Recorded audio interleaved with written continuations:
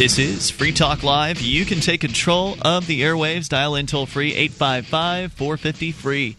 That is the SACL CAI toll-free line. And you can join us on our website at freetalklive.com. Head over there, get interactive, and you can create the content of the site. Joining you in the studio tonight, it's Ian. And Julia. And Mark. And speaking of creating the content over at freetalklive.com, you can go there and submit things to the site. So you find an article online or maybe a blog post, perhaps a YouTube video that you want to show to our listeners. You can submit it as show prep, and then others will be able to vote on it. The most voted up make it from the upcoming stories page where everything starts on the site to the main site, the main page, where more people will see it, including the hosts of the program, meaning we're more likely to talk about it on the air. So go and get interactive over at freetalklive.com. Of course, plenty to talk about in the news. This evening, we will take your calls about whatever you want as well. That's the point of this program. You can take control of the airwaves, and that's why we call it Free Talk Live. So to start things out here tonight, looks like the game is up. The game is up, finally? With the Social Security, that game. I see. The one where you supposedly pay money into the government system and then make 1%, they say, when you finally cash out. That's the sort of average. Yeah. But I mean, there's no guarantee. If you're a man, you're likely to make less than 1%. If you're a minority, significantly less. If you have lower than average income, if you're in a poor tax bracket, then you're probably never going to make much money at all, because poor people don't live as long as rich people.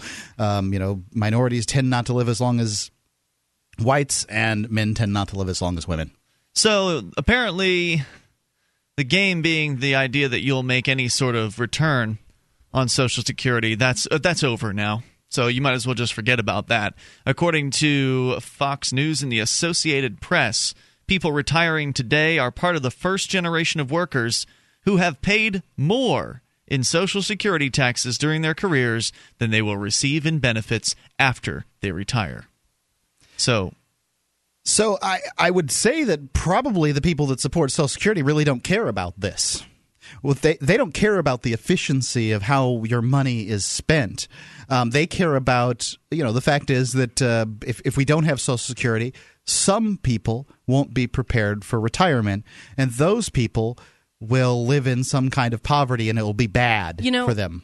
I would say that those people that's already happening, right? Like, if you are waiting for Social Security and you did not do anything to plan for your retirement, you're already living in poverty.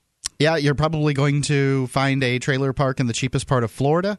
If you have no family in which to move, and this is the thing, is that older Americans really have a lot to offer, especially the families out there.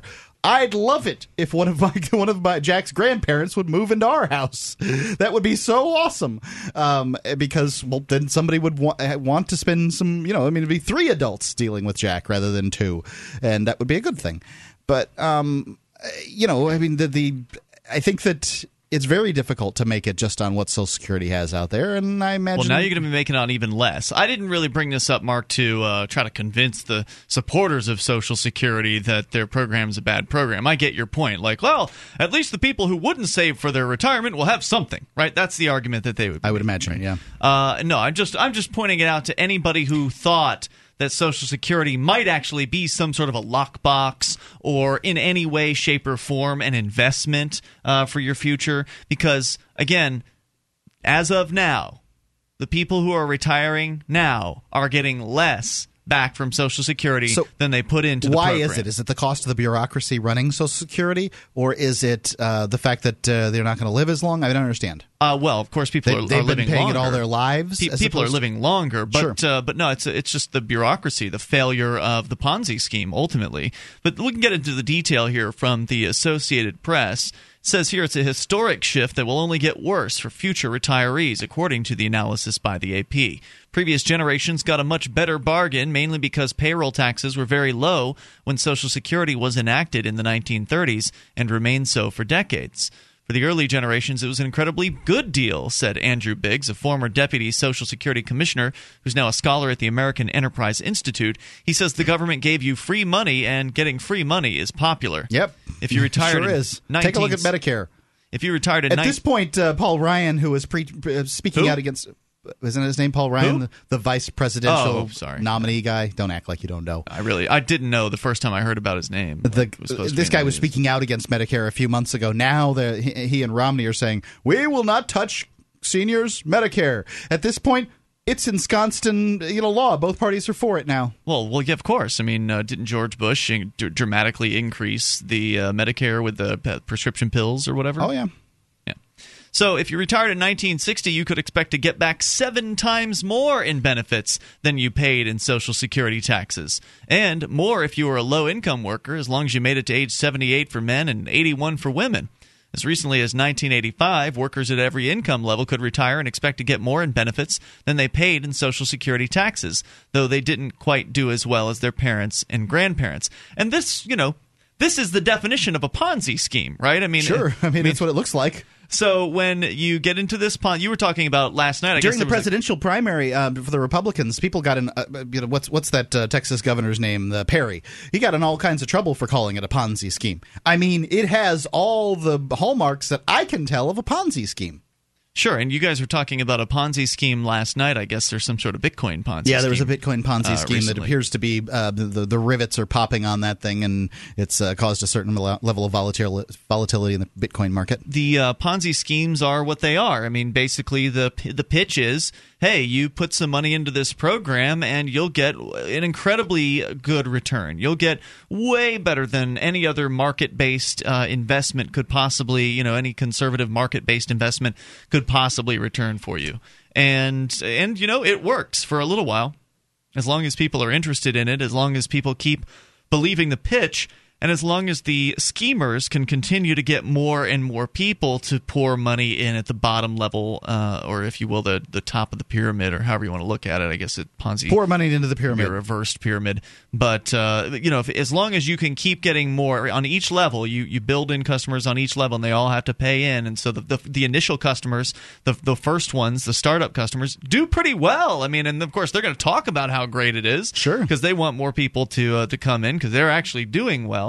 But eventually, as the scheme runs out of victims to suck money from, it doesn't work in dollars and it doesn't work in bitcoins. Yeah, it runs out of space. There's just no way to grant the returns to all the people who are expecting returns if you don't have enough new suckers coming in the front door with their checkbooks open. Well, and this, in the instance of Social Security, suckers really doesn't have anything to do with it, because if you have a job, you don't have a choice. It's pretty much the case. I don't pay Social Security. Ian, I know you don't either. Nope, not in about 10 years. I've never heard of anybody going to jail for refusing to pay Social Security.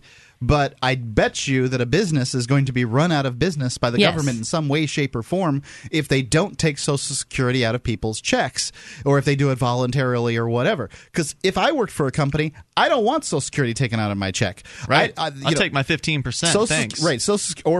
Right. You as the employee pay 7.5%, and the employer pays 7.5%. Right. So that's a 7.5% pay raise that you would get from the employer right off the bat, and 7.5% you wouldn't lose. That's 15%. That you would keep in your pocket. That's huge. And you could invest in whatever way you want. Considering now, when I look at the investment market out there, you probably aren't going to you're probably not going to retire with the amount of money that you put into your IRA either at this point. But I suppose it'll turn around in the future. I don't know. That's faith I've got. So the Social Security plan is just not panning out anymore because, it's getting too top-heavy, right? There are just too many people that are going to be collecting and not enough money being poured into the bottom of the pyramid. But we've got to keep them illegal immigrants out. A married couple retiring last year after both spouses earned an average lifetime wage paid about $598,000 in Social Security taxes during their careers. What could you do with an extra $600,000 during your lifespan? Buy a house? Yeah, do you think that would make things a little more comfortable for you? A little better? Nice. Big house. So they paid in about $600,000. They can expect to collect about $556,000 in benefits if the man lives to 82 and the woman lives to 85. What's the average lifespan for a man these days? It's not 82 yet. 855-450-FREE. That's the SACL CAI toll-free line. It's right there. I'd say that's pretty optimistic. More coming up. This is Free Talk Live. Online Bitcoin poker at sealswithclubs.eu. That's right, play poker online with Bitcoin, the digital cryptocurrency. Anonymous accounts, optional email, and no banking. Only Bitcoin deposits and withdrawals at sealswithclubs.eu. Great player rewards, free rolls, and other promotions. For more information, visit us online at sealswithclubs.eu. No seals were harmed in the making of this advertisement.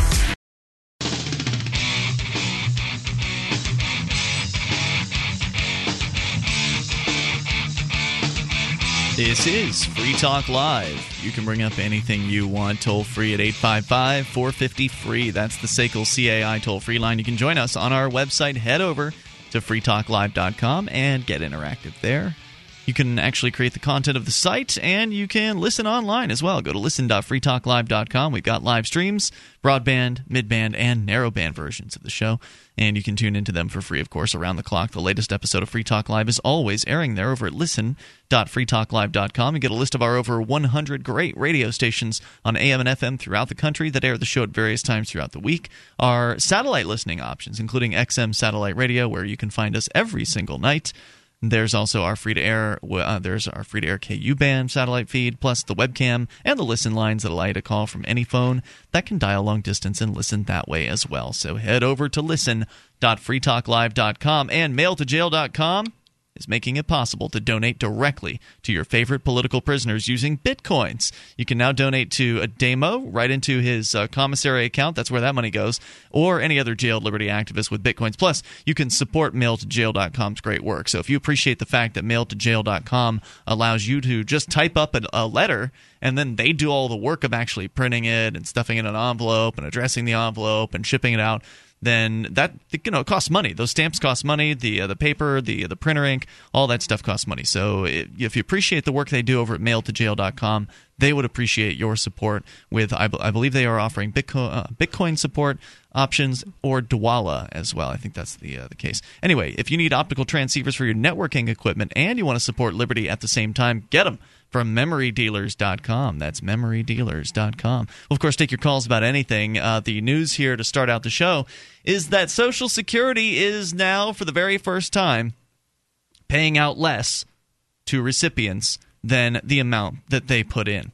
According to the numbers over at the Associated Press, they did an analysis here.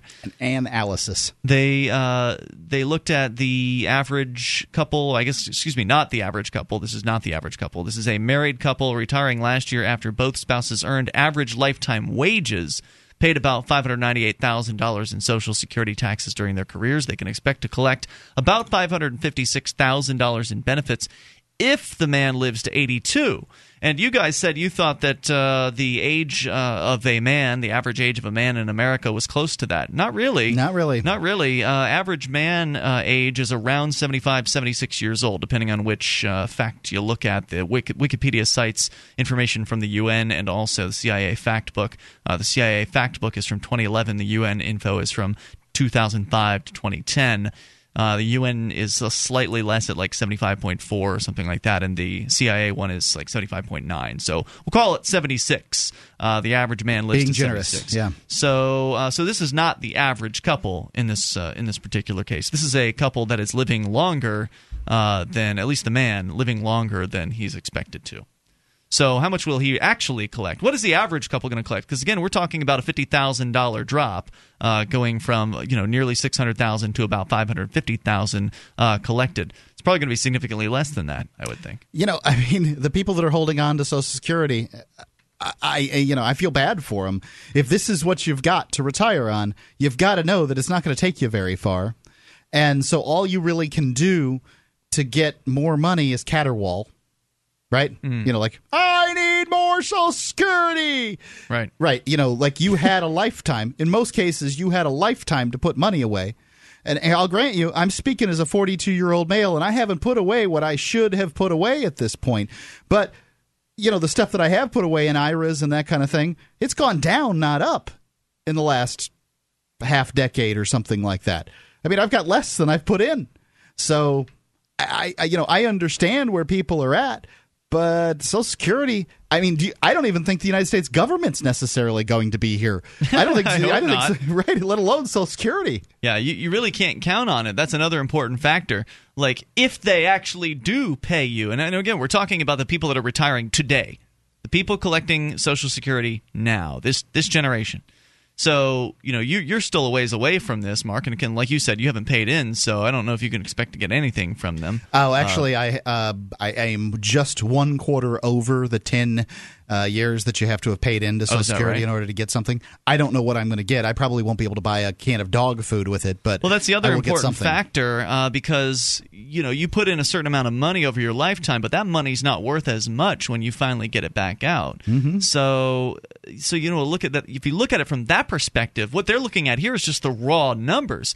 Dollars, right? Just the dollars. So we're talking about people that live to age 82. Well, presuming they started putting in money at, let's say, age 20 into Social Security, then the dollars they were putting into Social Security at that time were worth more than the dollars they're going to be collecting down the line. So just kind of looking at the basics of the numbers doesn't really tell you the whole story. So yeah, they put in nearly $600,000 over their entire lifespan, but the beginning portions of that $600,000 were worth more than the ending portions of that $600,000 because of inflation. Sure. And so therefore, the money that they end up getting back out, that $550,000, isn't worth near as much as it would have been worth, 50 years prior to that. So there's a big loss factor in there that is not being played out in these numbers, and we can't even really calculate what that is. Right, it doesn't take a genius to figure out $500 in 1972 was worth a lot more money than $500 is today. Exactly. So if you are collecting Social Security, let's say not now, but let's say in another 30 or 40 years, and let's say that there's been some pretty significant inflation since then, and your bag of dog food is now $150 instead of 20 or whatever, then that $556,000 isn't going to go as far, and that's, again, $556,000 is what they're getting paid today. So that number is going to keep going down over time, is what this analysis is saying. So the total number that they're going to pay you out is going to keep going down over time, and the money that it's worth, the value of that money that they're going to be paying you is going to be worth less as well. So you're just getting clipped here and there and all over the place. I mean, I don't know how people can defend it. I mean, all they can do is say, well, we just need to give the seniors more money. And, I understand where they're coming from. I get the point. I think that lives for people over the age of 65 have improved over the last 75 years or whatever Social Security has been around. But I don't know that you can necessarily point to Social Security as the thing that's done that. I mean, there's been prosperity all around, and prosperity makes it so a lot of people who are over those ages are able to do it. There's senior centers and all kinds of organizations that have been put together through non-government funding in order to help these folks. And I just don't know if this is I'm certain it's not the most efficient use of people's money. And individually, I would not, obviously I don't think it's a good idea. I don't put my money in it. Individually, who would put money into a program that guarantees you a loss? I do, but I don't have a choice. Okay, but I mean, if you had a choice. Right, no, if I had a choice, no. Like, who would do that? Okay, you give us X, and we'll give you back at the end X minus Y. Whatever we feel like. So, by the way, the shift among middle-income workers is happening just as millions of baby boomers are reaching retirement age, leaving relatively fewer workers behind to pay into the system. It's coming at a critical time. You gotta keep those illegal aliens out. They're having anchor babies. It's coming at a critical time for Social Security, the federal government's largest program. The trustees who oversee Social Security say its funds, which have been built up over the past 30 years with surplus payroll taxes, will run dry in 2033 unless Congress acts. But what could they possibly do? What could Congress do to save it? We'll explain in moments. You can, of course, bring up whatever's on your mind. It's Free Talk Live at 855-450-FREE. In every age, a technology is created that upends the foundations of society. The wheel, the printing press, the internet. Now, in a world sliding into financial chaos, a new technology is changing the way monetary systems work around the world. It is called Bitcoin. Bitcoin is a new form of money, controlled not by banks, governments, or corporations, but through mutual commerce between free individuals. To learn more, visit WeUseCoins.com. This is Free Talk Live. Bring up anything you want toll-free at 855-450-FREE. It's the SACL CAI toll-free line, 1-855-450-3733. Join us on our website over at freetalklive.com. We give you the features on the site and give them away to you, and you can enjoy them on us. And if you want, you can, of course, help support the show. There are various different ways to do it. One of those ways is by sharing Free Talk Live with your friends on Facebook or Twitter or whatever other social networking site that is your preference.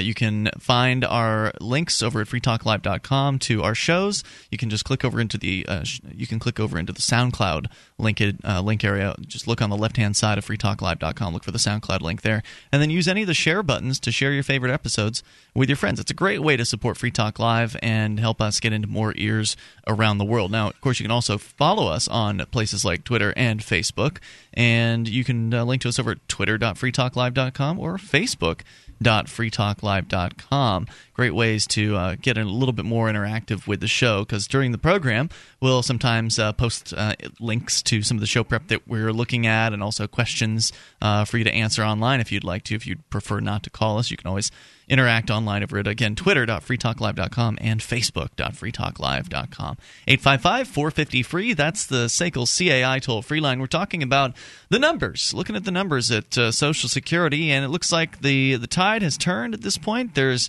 no more... It sounds like it really turned back in the 80s. Well... You got to consider inflation and that kind of thing. I mean, at this point, the tide has turned for the simplest individual. Yes, there's pretty much nobody who's going to make more now, who are going to get more out of Social Security than they put into it at this point. But we just pointed out that 1950s dollars are significantly more valuable than 1980s dollars, yes, and which are more valuable than 2010 dollars. So when you start doing the math on these things, I think that the turnaround was probably somewhere in the late 80s, from what I heard in the article, rather than today. I don't know exactly when it happened, Mark, but all I'm pointing out is that folks retiring today and anybody beyond today, you will not be making more from Social Security than you put into it. Right. So. At no point can you pencil whip the math in order to make it look like more. Yep, and they're saying here that the trustees who oversee Social Security are saying that the fund will run dry in 2033 unless Congress acts. At that point, payroll taxes would provide enough revenue each year to pay about 75% of benefits. To cover the shortfall, future retirees probably will have to pay higher taxes while they're working, accept lower benefits after they retire, or some combination of both. And that is those are two ways for Congress to kind of shore up the program, is by extending the retirement age. That's one thing they can do, to where you can't collect until later age. It's 65 now. They could make it 68 or 70 or something like that. I don't see how they're going to be able to avoid that. And I mean, it makes the most sense to me when you consider that people are living longer. Americans specifically are living longer. I don't see why they wouldn't, when these programs like Medicare and Social Security come into play, I don't see why they wouldn't extend the time period. Sure, but then if the more they extend it, the less people are going to get, right? And that's the how the scam works. They didn't have any obligation, by the way, to keep it at 65. Just because you think that's where it is today doesn't mean it has to be there tomorrow. The government can change the rules of their program at any time they want to, and they're under no obligation to continue 65 as a retirement age, none whatsoever. You can have that expectation throughout your entire life, and then you turn 63 and you're thinking, all right, it's coming up, and then whoop, Congress goes ahead and makes a change, and then now it's all of a sudden 67 or, it's 70. Unlikely that they'll hit you at 63. They'll probably get the person who's back at 56 or something like that and say, oh, well, we're going to have to creep it up. You said they're going to grandfather it in, not just hit it on 1 year. Yeah, I mean, if I were in charge, and I understand that this is 535 cooks in the kitchen, which always makes for a really ugly cake. But, I mean, look, we're going to back this up a quarter of a year every year starting today. Mm-hmm. And so you're going to have to wait 3 months longer in order to get your stuff, and then we're going to back this thing out. And frankly, I'd back it all the way out, but I don't know where they would necessarily stop it. But if you back it out 3 months, then you're much more likely to be able to service people.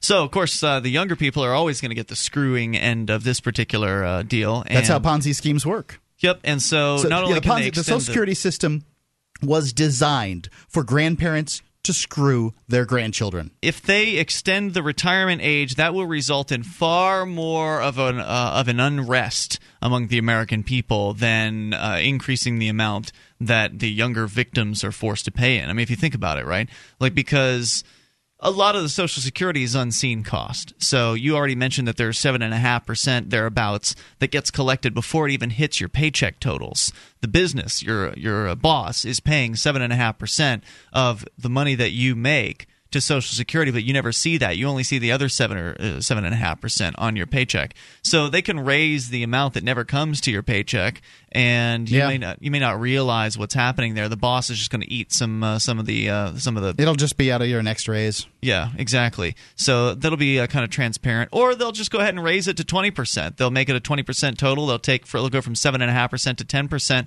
on your paycheck, and most people aren't going to be able to do anything about it, right? They can. I mean, how many younger people are going to notice or know how to complain about it? Whereas the old people, man, they know they can call their representatives and bitch and moan, and they've got the political clout that it takes to kind of lock themselves into whatever position they have. I mean, I'm not saying they won't screw the old people too, but they're more likely to screw the younger people, don't you think?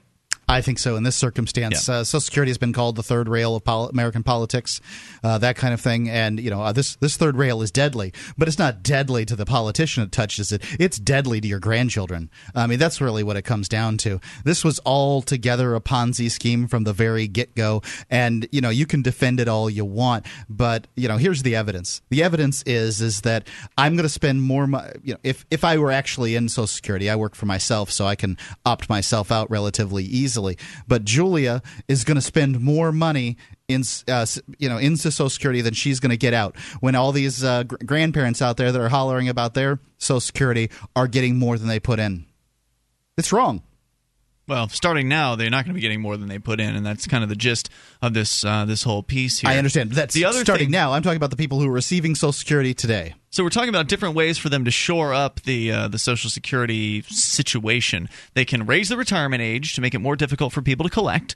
They can raise the amount that they're collecting from younger people, and they can also lower the total benefits as well for the people that are collecting. I suspect they'll do some of all of that. There's also another option, don't you think? And that is to essentially shore up the fund. They couldn't they just print some money out and basically bail out or tax Americans? Oh, you mean just have a different tax besides the Social Security tax? Sure, they could do that too. Dump some money in from the general fund. It's not like they haven't raided Social Security in the past, Right. So taking more money from the money printers, the central bank, to shore up Social Security is like basically a Social Security bailout. They could totally do that, and it would be an instantaneous way to make sure that they're paying out all the checks they're supposed to pay out. It's just the money won't be worth as much anymore. Social Security comes out of every check, right? If you work for a business, it's not like income tax where there's like ways you can not pay if you don't make a lot. Like no matter what you make, Social Security goes. Okay. Social Security is that FICA, I believe, is what what that comes out of. Okay. So everybody pays. I just wanted clarification because Gotcha. I don't remember. Back then, I wasn't paying attention. Like, I would love to know if there's a way to opt out of Social Security if you're in one of these work-a-day kind of jobs. If you're in a salaried or hourly position, is there a way to opt out of Social Security? Yes, FICA here is the Federal Insurance Contributions Act. It's the United States federal payroll or employment tax imposed on both employees and employers to fund Social Security and Medicare. So again, your thoughts are certainly welcome, especially if you are somebody who is a defender of Social Security. Considering it keeps getting worse, how could you be? I mean, what could you possibly look at with Social Security as, oh, yeah, we have to have this. This is such a great program. I mean, there's nothing great about it at all. There's not even a return on investment. It's negative. It's obvious what their defense is. Their defense is that there are some people out there that don't plan for retirement. Right. So because some people don't plan, we have to have everyone. some kind of program to deal for those people. What we should do is we should stop Social Security from going to the richest old people and just focus it on the poorest quintile of old people, or whatever term they're going to use. The article here claims it's only a 12.4% tax, not a 15% tax. Okay. So the claim is then it's 6.2%. Maybe the Bush tax cuts gave us a little bit. 855-450-FREE. That's the SACL CAI toll-free line. You can, of course, bring up anything that you want. Coming up, sex and marriage. Apparently, there's some suggestions as to how to keep your marriage together by having sex outside of it. Huh? Oh, my.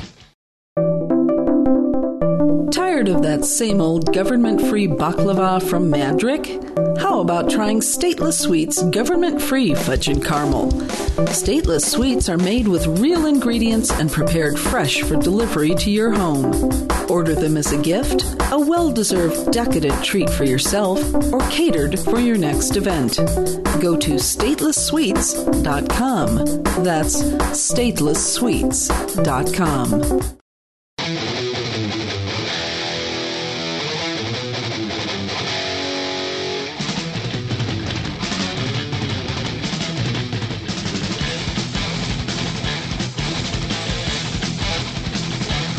This is Free Talk Live. You can take control of the airwaves here, 855-450-FREE. It's the SACL CAI toll-free line. You can join us on our website. Head over to freetalklive.com. Enjoy the features that we share with you on the site. Once again, freetalklive.com. Now, Free Talk Live is brought to you by the Free State Project, and it has been for a long time. Long-time sponsors of this program, and for good reason, because it's a great idea, and they know that Free Talk Live works for them. We're the number one most recruiting, effective. Yeah, like as far besides just straight up word of mouth, Free Talk Live is the most effective recruiter for the Free State Project, and that's because we believe in it. We're definitely behind the idea of the Free State Project, getting people together who love the ideas of liberty, people that understand freedom, basically bringing them all into the same physical location, and that location was chosen as New Hampshire. And there are already over 1,000 people here in New Hampshire as part of the Free State Project. We've got over 12,500 people that have signed up for the Free State Project that intend to move to New Hampshire at Almost some point. home. Well, we're getting there. We're over half the way there. We want to get to 20,000, so we still have a little ways to go. But apparently, Mark, the Free State Now program is back in action. I found somebody who wants to do some recruiting, has been successful, did some outreach over the weekend at the Love Fest. Liberty Love Fest, and got some signers there, and we're really excited about that.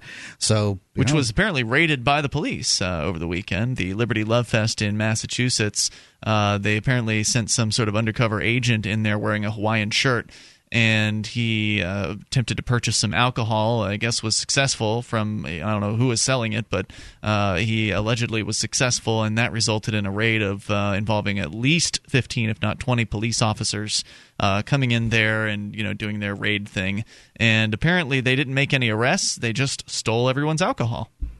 Hell, I would prefer to have my alcohol stolen and then get arrested. Unless the arrest comes later, but yeah, that's... Did they get to people's names? I haven't the slightest clue, Mark. I know that some folks got some video. I know our very own Bo Davis, the editor from Derek J's Victimless Crime Spree, was in attendance, and he had his camera with him. So I expect we'll see some footage of the actual raid at some point. That if they didn't take anybody away, then there wasn't an arrest. If there wasn't an arrest, there's no requirement to give the law enforcement officer your name, as I understand it.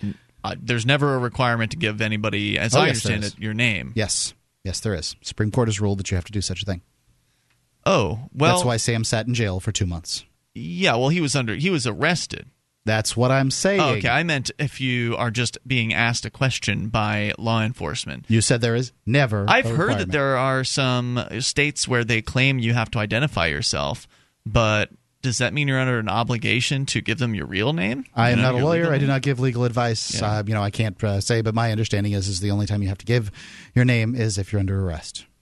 So 855-450-FREE is the number here. Anyway, go to freestateproject.org to learn more about a movement that brings liberty-minded people together to get active to achieve more liberty in our lifetime. Once again, freestateproject.org. So, Julia, you had a story about marriages, and only one of the hosts on the show right now is married. That's you, Mark. Yeah, How many years has it been now? 5? I'm not sure. 6? You don't know the year you got married? No. I'm glad she's not listening tonight. I don't. Oh, I wouldn't. I'm certain she knows I don't know the year that we got married. I'm going to guess 2005. You were still in Florida at the time. Yes. Okay. And we've been here for more than 6 years. So we've been here almost 6 years. Okay. Almost. I'll take As your of word Labor Day weekend, it will have been 6 years. Does it make you feel bad that I don't know how long I've been here too? No, okay. Not at all. There Just you correcting you. I don't care at all, and I've never been in a relationship, not since I was a teenager, where I had an anniversary or anything like that. But it just seems weird to me that you couldn't, because, like, if you say to me, how long have you lived here? I think, Well, I have to think about it, but I can think about it and be like, okay, these kind of events happened at this time, so like it was 2006 that we moved here. So I just think it's strange that you don't have any clue with the wedding, because the wedding's kind of a big deal to people. I have a clue. Okay. I mean, I guessed 2005, so therefore I have a clue. Okay. That could be. I'm reasonably certain of the date. I know I was there with my ex-girlfriend, and January. I remember you guys had the donut cake. Yes, we had a cake made out of glazed donuts. A lot cheaper than it's kind of funny. It's quirky, whimsical, and a lot cheaper than a wedding cake. I thought it was great. Personally, I was definitely into it. You would have been into the cake too. Sure. I'm sure you had a donut. Did you have a donut? I did have a donut. There you go. It's good. So now, what about marriages? Apparently, there's some new book out. Some shrink is saying that you should be having sex outside of marriage in order to preserve your marriage. This is from the Telegraph in the UK, and the article is titled, "The Recipe for Happiness is an Enduring Marriage and an Affair with Lots of Sex." Oh, my. And this is basically a sociologist who is quite controversial, as you can imagine. I think this is controversial advice. Has written a book, and she says that it's time to redraw the marital rules, and this is what she has to say about it. The setting is a quiet corner of an Italian restaurant in the city. The players are George, an IT specialist, and Zoe, who wears a pretty dress and a big smile. They drink an especially good bottle of wine, and when they get to coffee, he reaches over and kisses her on the mouth. She surprises him by kissing him back. To onlookers, it might be the classic opening scene of a traditional romance. Yet both parties are married to other people, whom they have no intention of leaving. Although they will go on to enjoy all the spoils of a relationship, from intimate phone calls to Christmas shopping trips and, of course, regular sex, this is understood from the outset. They are in fact launching into a playfair, a 21st century affair which would be adulterers meet via specialist dating sites to enjoy the excitement of an illicit relationship without any of the domestic fallout. Really? How would it not have any domestic fallout? That's what I want to hear about. Well, it seems like it would eventually have domestic fallout. Like, relationships always are different in the beginning. Yeah, I mean, I think that the idea is that you get together with the person with the intention that, hey, this is just sex. It's not, and fun or whatever, but it's not, this isn't going to go anywhere. When we say we're calling it off, then it's off. Mm-hmm. And, everybody's, generally people are going to go for that, those rules, but somebody's going to get emotionally involved one way or the other, and that could cause problems. Yeah, I think that men are constitutionally more capable of having sex without commitment than women are. So that's my. You think that's true, Julia? I don't know. I mean, I don't know, because when I think about the people that I've had sex with in my lifetime, it just depends on the person. You know what I mean? Like, I'm sure I've had sex with people who I didn't really like as a person as much as I just liked having sex with them. I think that it builds up too. I think that definitely. The more often it happens, you have sex with somebody, the more often a woman has sex with somebody, and I'm making generalizations here, the less likely they're going to be able to keep their emotions out of the picture. Right. Well, I think part of the problem is you start having sex, and of course it's good sex because it's new, you know what I mean? And it's forbidden, right? So it's exciting, it's Gotta new. Sneak around. Right. So you want more of that, so inevitably you just end up spending more and more time together, and that kind of, at that point in time you're friends who have sex all the time, and at what point in time does friends who have sex all the time turn into something else? Sure. These are all problems. Alongside the internet dating revolution, these playfairs are evidence of a potentially dramatic shift in British marriage. As dating websites open up global shop window of sexual possibilities, as life expectancy continues to rise and we become increasingly sexually aware, how can we still take the crushing old rules of fidelity that turn marriage into a prison for granted?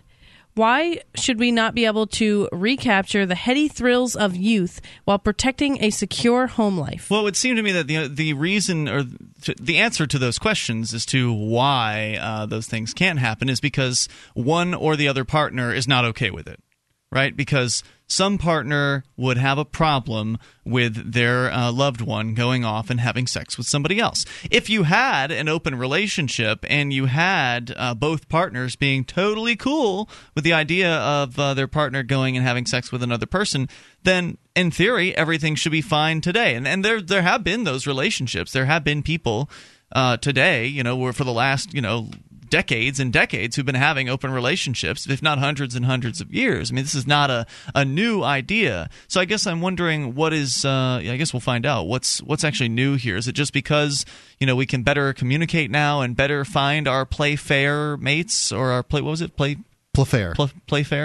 mates, because we can better maybe select people that somehow changes things. It just seems like they're talking about an open relationship, just advocating that marriages go open. Right, but I think what they're advocating or what they're saying here is that it's becoming a little more acceptable, maybe, because I think that marriage and relationships have sort of changed slowly over the years. Like there was once a time where socially this was not acceptable at all in any way, and people probably did it. I mean, obviously they did it, but they didn't talk about it as much. And are they talking about one thing that hasn't been made clear, and we'll find out more because we'll continue this in the second hour, but are they talking about a situation in which the people who are cheating are doing it without the knowledge of their other... It sounds like it. Or that the other person in the relationship is fully aware that this is going on and is okay with it. So we'll get to what they're proposing as far as changes to marriage here in a few moments. 855-450-FREE. Your thoughts are welcome. Free Talk Live. If you've listened to Free Talk Live for any length of time, you're familiar with Bradley Jardis. Brad is the former police officer that now embraces the ideas of liberty, and now he's running for sheriff of Coos County in New Hampshire. Sheriff is a very important position from which a liberty-oriented individual can protect many rights of the populace. Any U.S. citizen can donate to his campaign up to $1,000. He's hoping to raise as much money as possible for his campaign, and his chances are quite good. He's running in Coos County, and Ron Paul actually carried Coos. I hope you'll trust me when I say that we know a few other good reasons that we believe Brad can win. Come on, join Ian and me in donating to Brad's campaign and getting a liberty-loving individual in this very important seat. If Brad gets this seat, it'll be the biggest win for the liberty movement in New Hampshire and maybe anywhere. Give what you can at bradforsheriff.com. bradforsheriff.com. This was paid for by Friends of Bradley Jardis. Bradley Jardis, fiscal agent.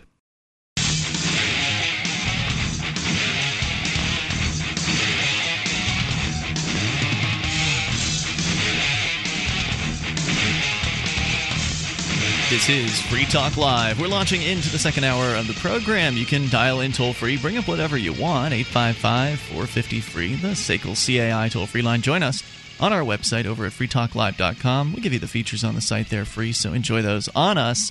Again, that's freetalklive.com, and you can create the content of the site. So when you find something online you want to share with us and the rest of the listeners, you can submit it as show prep, and then it will appear in the upcoming stories list on freetalklive.com. So if you're visiting freetalklive.com, one of the first things you should do is register for an account.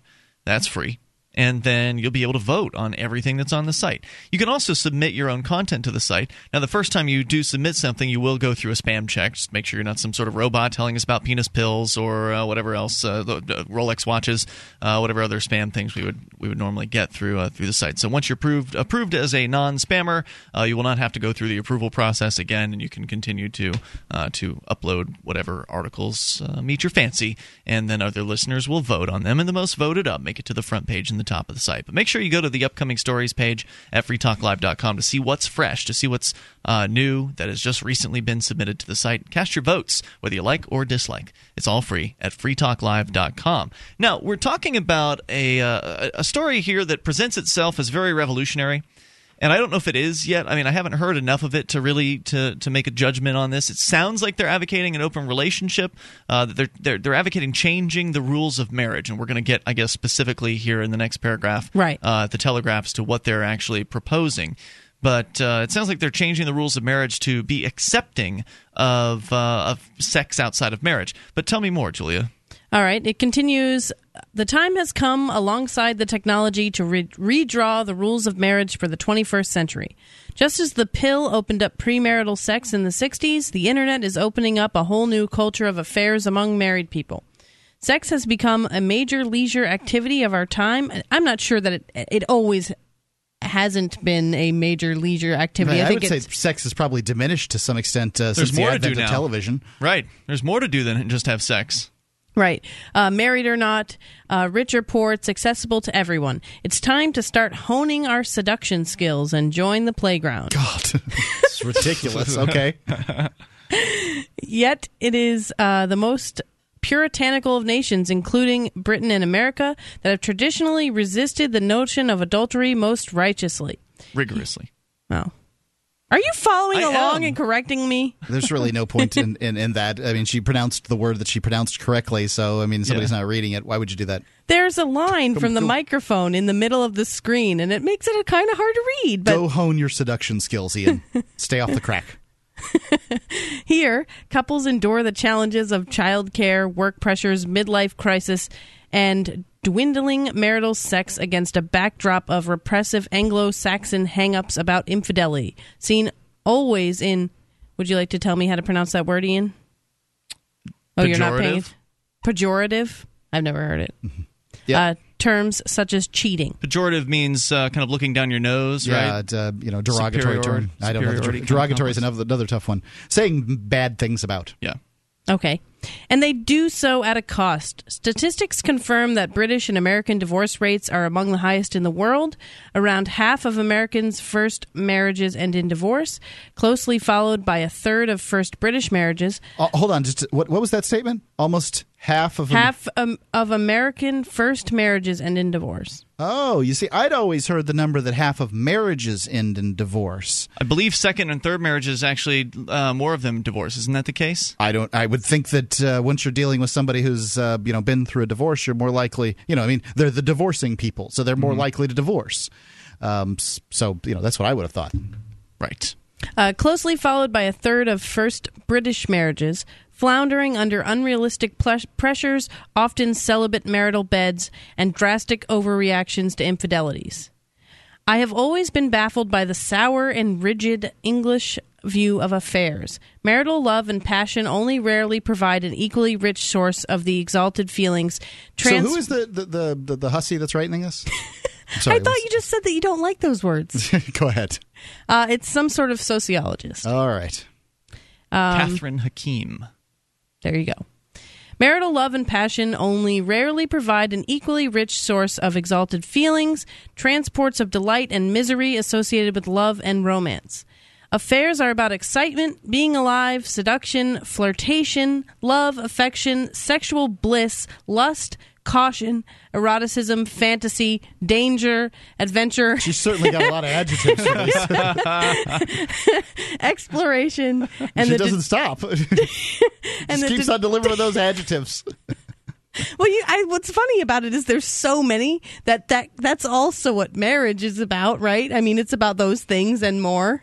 It was supposed to be initially. Right? Yeah. I mean, I tend to agree that that obviously the relationship gets somewhat.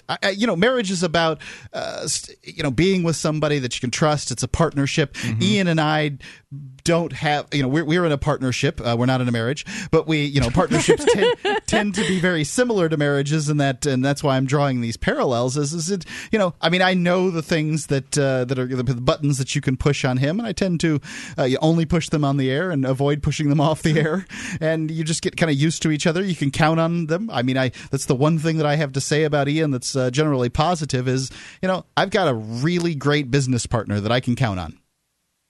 It's nuts, but I can count on him. That was cute. Yep. Thanks. We're talking about seduction and love, and I don't want to seduce a new business partner. Thing. Thanks. That's good. Yeah. There is also. I'd get jealous if you did. I bet you would, because I'm the one who brings the money into Free Talk Live. There is also evidence that the more permissive the attitudes of the country, the longer marriages last. That's interesting. In France, an affair is dubbed an adventure, free of insinuations of betrayal. I knew you were going to correct me there. It is estimated that a quarter of men and women are enjoying casual flings and affairs at one time. Does that mean the population? It says quarter of men and women. Wow. I guess presumably they're talking about ones that are married, but it's not made clear. I wonder, because there are a lot of people out there who have had sexual relationships with people that really nobody knows about. Like, right. I can think of one particular relationship or like sexual adventure or whatever you want to call it, where I know for a fact that I have never told anybody and this other person has never told anybody. So how many more people are having affairs Well, that that's are what just I'm wondering. Everybody's got their secrets and their skeletons in their closet, Well, right? That's right. That's what I'm wondering about in this article here. And that when they're saying that in France, they're having like a quarter of men and women are having what they call casual flings and affairs at any one time. In how many of those situations does their real partner, their life partner, do they know? Are we talking about, when you use the term affair, does that always mean that the other person is clueless? Or I think so. Okay. I think affair, that's what that means. I'm wondering if that's what that means. You're not talking about an open relationship. It sounds like what they're suggesting about France, and I don't know, is that affairs aren't as big of a deal. My wife is she's going to have something to say if she catches me sneaking a candy bar that she doesn't know about. She's going to have something to say about it, but she's not going to divorce me over it. So I mean, it's a spectrum. How far is that? What's the difference between sex in a candy bar in France versus sex in a candy bar in Great Britain or the United States? The definition of affair, at least according to the World English Dictionary, is a sexual relationship between two people who are not married to each other. So no, it doesn't necessarily mean it's secret. I think that's one of the most important factors to discussing this whole thing. Well, and they haven't gotten into that at all here. They haven't discussed whether or not people know about it or not. Yeah, I think that's really what the crux of the situation is. People are going to be upset in this society. I don't know about any other. This is the only one that I've lived in for any great period of time. People are going to be upset when the information's kept from them. Obviously there's social diseases, but I don't think that those are really the core issue for people. It's a possibility you could get a social disease, introduce it to your partner, and that's really not very fair. Yeah, that's not cool at all. Not cool at all. But I think that mostly it's about betrayal for people. 855-450-FREE, your experience with sex outside of marriage, and whether or not your partner was aware and how that affected things in your relationship. There's more here. We'll talk more about what things are like over there, and whatever else the article has in store, because, Julia, you're sharing this with us, and we'll continue it in moments. 855-450-FREE. You can take control. It's Free Talk Live. Do you have a website or product that you make available to people nationally or even internationally? Free Talk Live is heard on more than 100 radio stations and 2 XM channels. FTL has also been voted 5 times the best political podcast of the year and 4 times been named to Talkers Magazine's Heavy 100 list, the 100 most important radio programs in the country. We can do ad packages for you from as little as $500 a month on up to $3,000. I'll work with you to customize a package that will work within your budget. Contact me, Mark, at mark@freetalklive.com.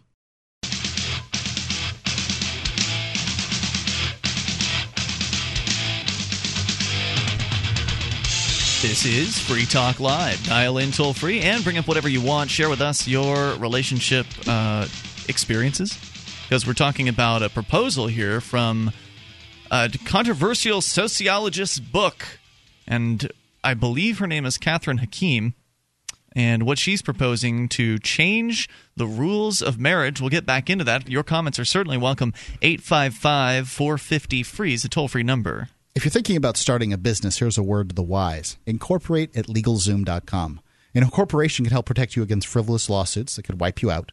LegalZoom.com is fast and easy. I've used it to make a will, and it was fast and easy. They do all kinds of legal documents, patents, wills, trademarks, LLCs, living trusts, whatever common legal document you do, they make it blessedly simple, according to Fortune Magazine. And you can go to LegalZoom.com, use coupon code FTL to save $10 on your order. LegalZoom.com. So, do they do divorces at LegalZoom.com? I bet they do. We're talking about marriage and divorce, and specifically in the more puritanical countries, as it's described here, and I would agree, of the U.S. and in Britain. And the suggestion thus far has been that an affair is good for marriage, that to keep a marriage lasting, one must be able to have sexual relations outside of that marriage. One of the things that hasn't really been cleared up here is the amount of communication that this person is suggesting, that this psychologist or sociologist, rather, is suggesting be involved here as far as... What I hear is the suggestion that sex outside of marriage is good.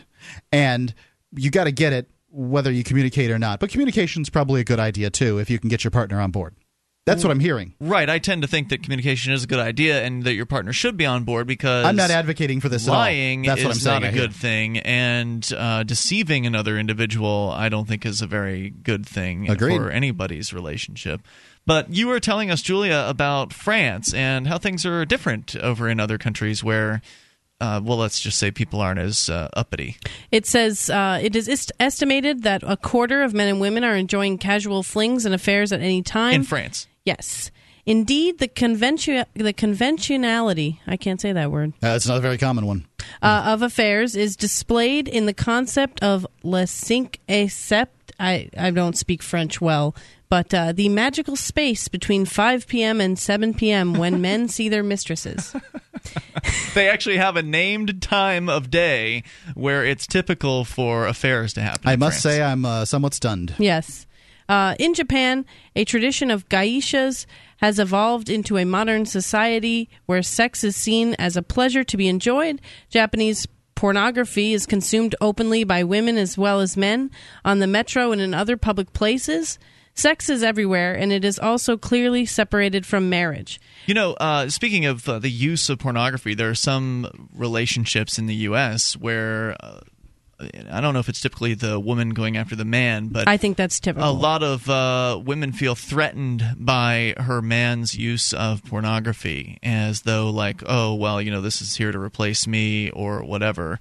And there's the other side of that, in which sometimes people, specifically men, will use pornography to replace their sexual relations with their woman too. You know, they can get some kind of newness and variety out of the pornography where they can't get it out of their wife. I think it's crazy, but, you know. Right, but it would seem like, if a lady can't get over the idea of her husband having a porn relationship outside of their relationship, that a relationship with another woman would be just completely not even an option. Yeah. Like this is going to take a major. What this lady is suggesting is going to take a major shift in the way people think, and I don't think American. I don't think we're anywhere near it. I don't know that I necessarily advocate. I don't know what I think as far as this goes. I mean, I think that an extramarital affair probably isn't a good reason to break up a good marriage. And I do think that that sex is one of the major reasons for breakups when it comes to marriage. And I think that there are often people in relationships that wish they're having more sex than their spouse wants to have. And that puts a big strain on the relationship. Mm-hmm. And, what do you do? How do you, how do I look like a good guy without being a horn dog if I'm demanding, look, honey, I want to have sex more often than you do. What are we going to do about that? As somebody, I'm on the other spectrum as a female who has been in a relationship in the past where I wanted to have sex more than the other person. It's pretty much the end of it.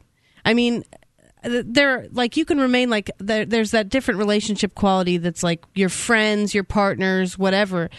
But that when that goes away, it just kind of destroys a good chunk of the relationship. Sure. And in my situation, I tried to talk about it many times, like, what's going on? How do you feel? Blah, blah, blah, blah, blah. And I mean, it just was so uncomfortable that he didn't want to talk about it. So the only answer was shut up and don't have sex. Or leave. It's not going anywhere. I mean, the relationship isn't going anywhere when when you're at that level. Now, since it was kind of stated earlier that generally guys have a higher sex drive than women, I don't know if I believe that. But that maybe when you guys said that during the break, I don't know if that was you, Mark. But yeah, I mean, it's certainly commonly said. Yeah, a lot of people believe that to be fact. Conventional wisdom that doesn't make it right. I think it's only conventional wisdom because women have been kind of raised to not talk about these things, right? At least with men or in public. I think that they're just generally more demure. The evidence is that women have extramarital affairs almost as often as men do. So that should give some idea, some indicator that I don't know that it does. I mean, it could be other reasons. I mean, men could be having extramarital affairs because they want to have more sex. Women could be having because they're not getting a fulfilling, exciting relationship at home. And I don't know that one can continue to have a fulfilling or at least an exciting relationship. I'm fulfilled because, I want that kind of structure that I have in my marriage. So if the excitement is the important part about the affair, does the excitement come from the secrecy? I think to some extent it does. And the factor of you could get caught. I think it's to some extent it certainly does. Yeah, sure. Which I think is a problem, because if the idea is that having sex more often is outside of marriage is going to keep the marriage together, I want communication in any relationship that I have, and I don't want people sneaking around on each other. I think that creates real problems. But could there be still that excitement factor, even with honesty, even with people being straight up about what they're doing outside of the marriage? Can there be an excitement factor? I think there's going to still be excitement in the newness. Just the newness? Yeah. If you consider that dating new, what it's like to date new people, that's an exciting time when you're, getting into the relationship, and, everybody's sort of stated that we're moving forward here, and that's an exciting new time, even if you're not skulking about in the dark, meeting in surreptitious places in order to be able to grope each other. I think part of the problem with that is that you can start out being honest, but as it gets better and maybe more often, you start feeling guilty about how often it is. And if you're having sex more with this person instead of your husband, you start feeling guilty, you start sharing it less. So even in an open relationship, I mean, it's really takes a lot of courage, I think, and a lot of communication to be able to really be honest, always. I think that, if you're going to be meeting more often, it's difficult to say, hey, honey, I'm going out. And, she knows where you're going. And, I think it would put strain. Let's come back and talk more about other people in other parts of the world do in their relationships. 855-450-FREE. And, of course, your thoughts and experiences are welcome. 1-855-450-3733. This is Free Talk Live. DVD, books, music, instruments, periodicals, computers, software, electronics, photo, cell phones, office products, home and garden, bed and bath, furniture, kitchen, pet supplies, automotive, hardware, apparel, shoes, jewelry, grocery, healthcare, sports and outdoors, toys, games, used, and more. It's a department store at your fingertips. Shop.freetalklive.com. Get all your shopping done, get a great deal, and a portion of your purchase goes to benefit Free Talk Live when you enter Amazon via shop.freetalklive.com.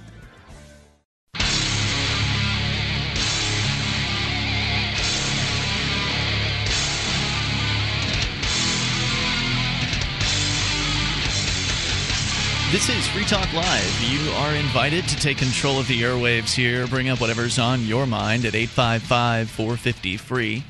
That's 1-855-450-3733. Maybe you want to share with us your experiences of sex outside of marriage and how, at least according to one sociologist in her new book, that apparently that's the way to keep a marriage together, is what she's saying. But your thoughts are certainly welcome at 855-450-FREE.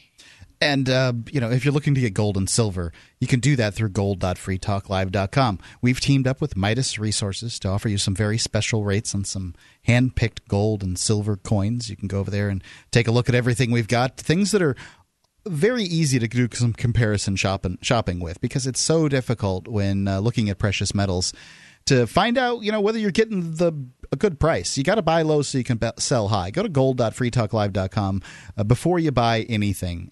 It's gold.freetalklive.com. Not only do you get some of the best rates, but you're helping Free Talk Live in the process. All right, so would love to hear any experiences that you have with sex outside of marriage. The claim here from the sociologist over in the UK is that that's actually what could keep marriages together. Catherine Hakim suggesting in a shortened version of her, I guess an excerpt from her book on the Telegraph's website, that other countries, people in other countries, France, Japan have been mentioned, they are way more open-minded to sex outside of one's monogamous relationship to create sort of the excitement that I guess is necessary, people believe is necessary to have in their lives so that they can stay in their committed relationship while being sexually satisfied in more than one way, I suppose.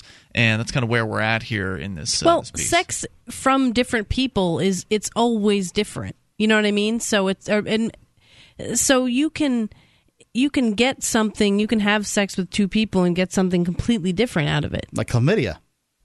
Sure. But I was just trying to point out that, yes, you can't teach somebody how to have sex. There's just different things that can be done. There's different things to get out of it. And so, I mean, if I'm honest if I wasn't to include any sort of emotional attachment or any issues that could arise from it, if I could have sex with 3 different people, I'd probably be the most sexually satisfied, right? Sure, you'd be getting different stuff. You'd be able to move through and that kind of thing. Yeah, I mean, I get it. But then there are, it's hard to have sex without having anything else come into play. Consequences are there. Right? I mean, not just the STDs or pregnancies, but there's also all kinds of the emotional consequences. The emotional consequences. Now, what happens if you bring in something like prostitution into this discussion? Because obviously in the U.S. and the U.K. that's prohibited, but in some countries it's more acceptable. And in that case, if you've got, let's say, the situation where the guy wants to have sex more often than his wife, and so they come to the agreement. All right, well, why don't you probably the solution that's implemented the most often. It would be my guess because you don't have the consequences of the emotional involvement. Right. Then you're dealing with a professional on the other end of things. That woman is not there to the prostitute. She's not going to call you at home and right. tell your wife what's up. Exactly. You're paying her for her discretion. You're paying her for her to keep it business. Speaking of discretion, you certainly don't want to tell a person like that exactly what your situation is, and there's no Hippocratic oath among hookers, so the Hookercratic oath, where they say that they will not use this information to blackmail you. We're being told we don't say the actual numbers in our phone number often enough, Mark. So 855-450-FREE. That's 855-450-3733. There you go. Maybe we need to get back into that habit. I don't recall losing it, but maybe we have. So apology to anybody that has not heard our numbers clearly. 1-855-450-3733. We'll get you through here if you want to tell us about your affairs and whether or not it helped your marriage. That's the suggestion here. So we were talking about other countries and sort of their take on sex.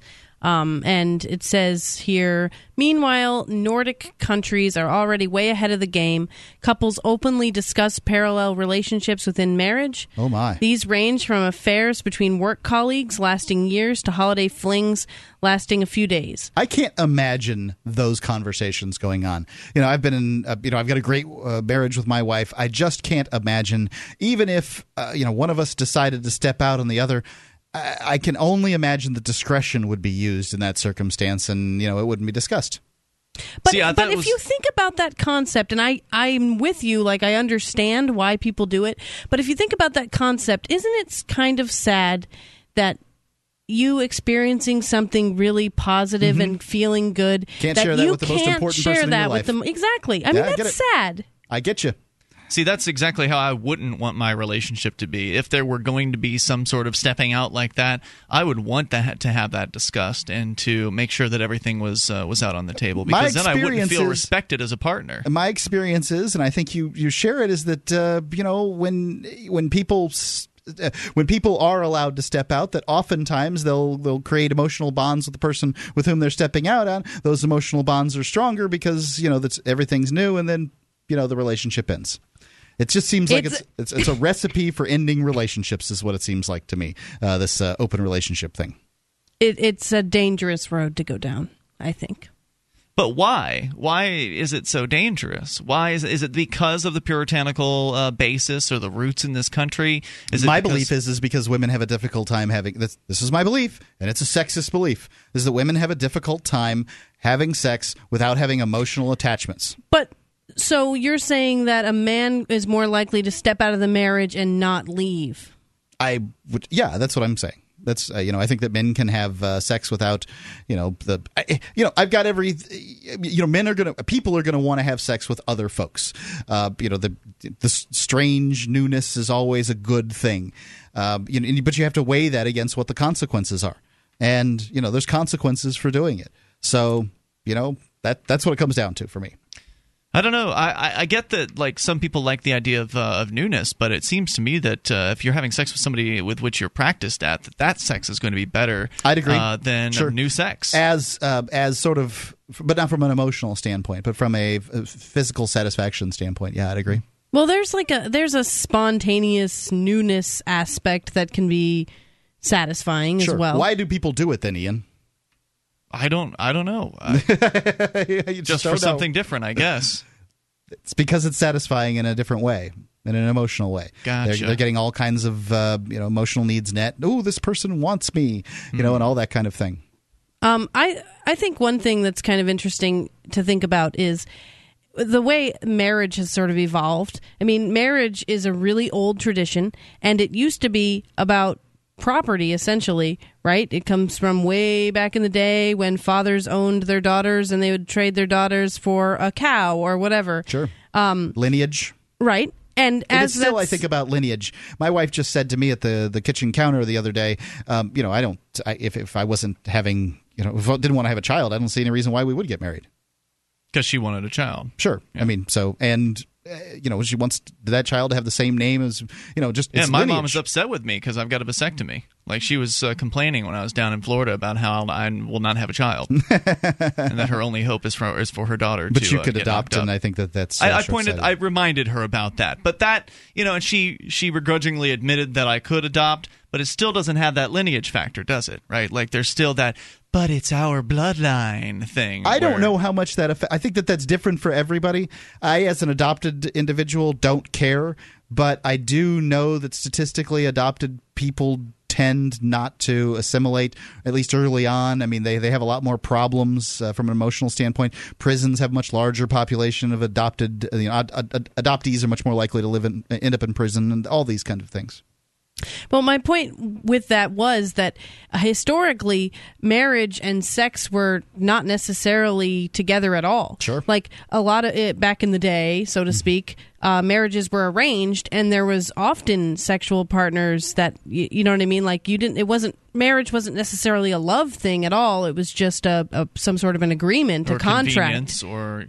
Right. And then there was sex on the side. Sure.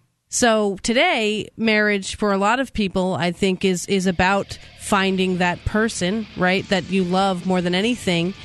And it kind of goes against the way we're hardwired. 855-450-FREE, the SACL CAI toll-free line. That's 1-855-450-3733. You can comment on the state of marriage and affairs, adultery, your experience, open relationships, whatever aspect you want to comment upon. 855-450-3733. This program is brought to you by FreeKeen.com. FreeKeen.com features audio, video, and blogs chronicling the transition to a voluntary society. FreeKeen.com also has comments and discussion forums so you can be heard. FreeKeen.com.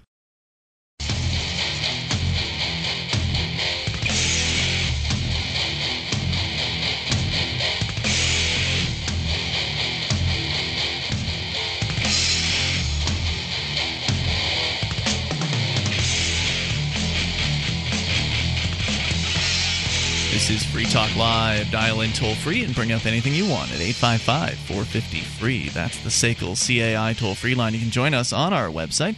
Head over to freetalklive.com. Enjoy the features that we will share with you there. You can go and get interactive in various different ways. One of them is by interacting on the bulletin board system over at bbs.freetalklive.com. That's where you'll find other listeners of the program, and you can talk to them about stuff.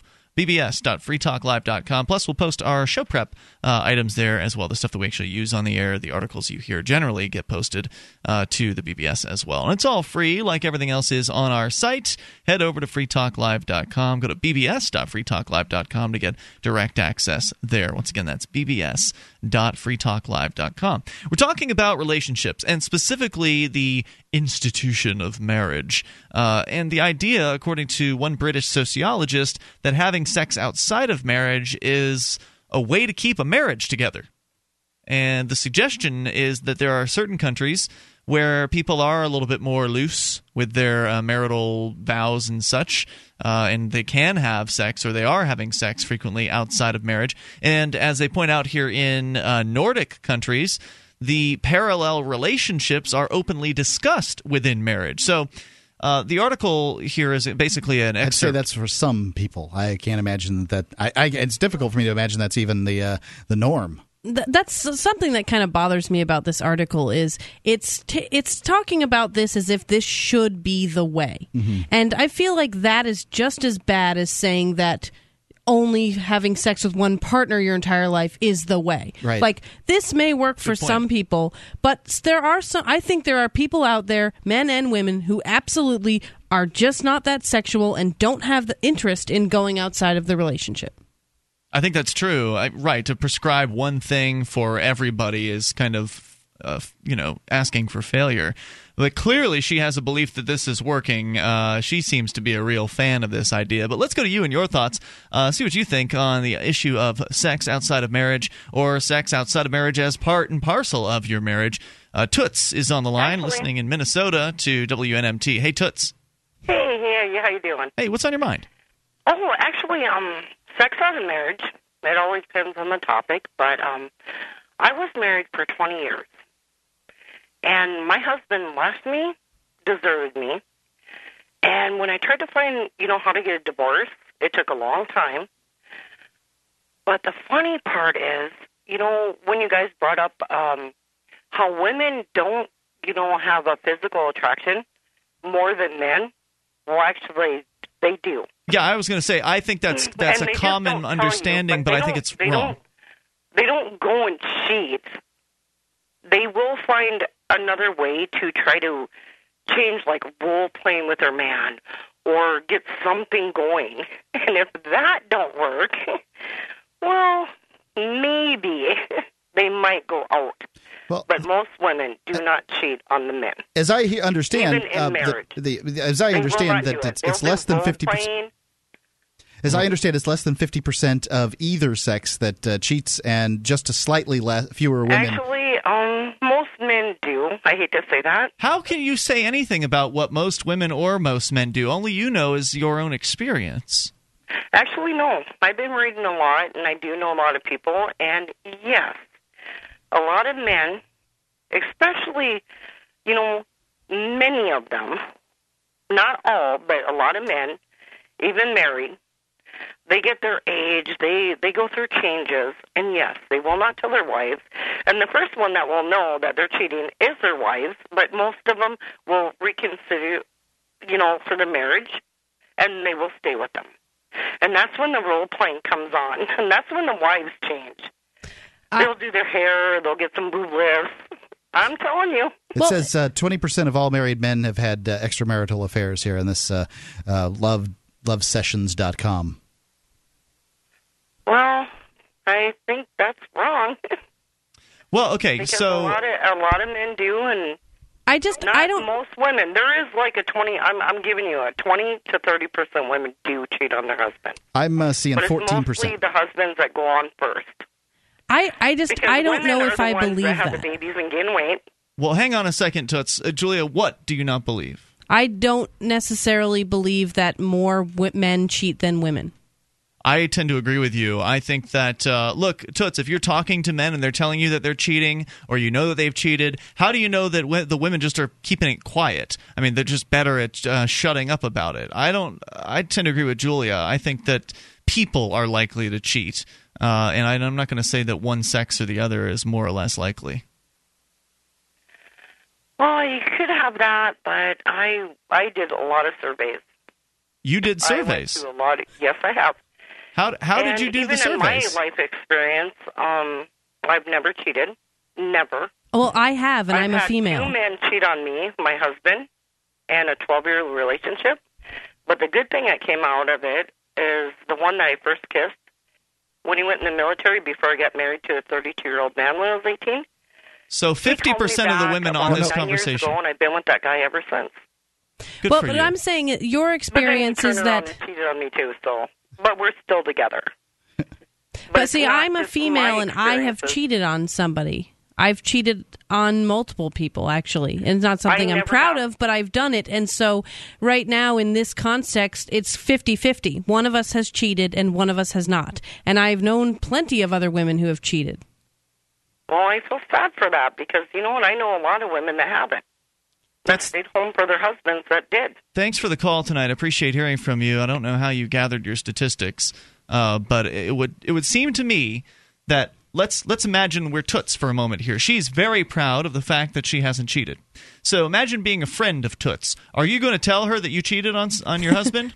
Probably not. No way in hell. Even if you love Toots and you're her best friend and you guys hang out all the time and, Toots is cool and you're cool with Toots, you know that Toots thinks infidelity is a very bad thing and she would think negatively of you. So therefore, if she's surveying you about your, whether or not you've cheated on anybody, you're going to lie to Toots and you're going to tell her, oh no, I'm with Joey and I've always been with Joey. Also, if you don't want Joey to find out, let's say he doesn't know, probably not the best idea to be spreading rumors about yourself, right?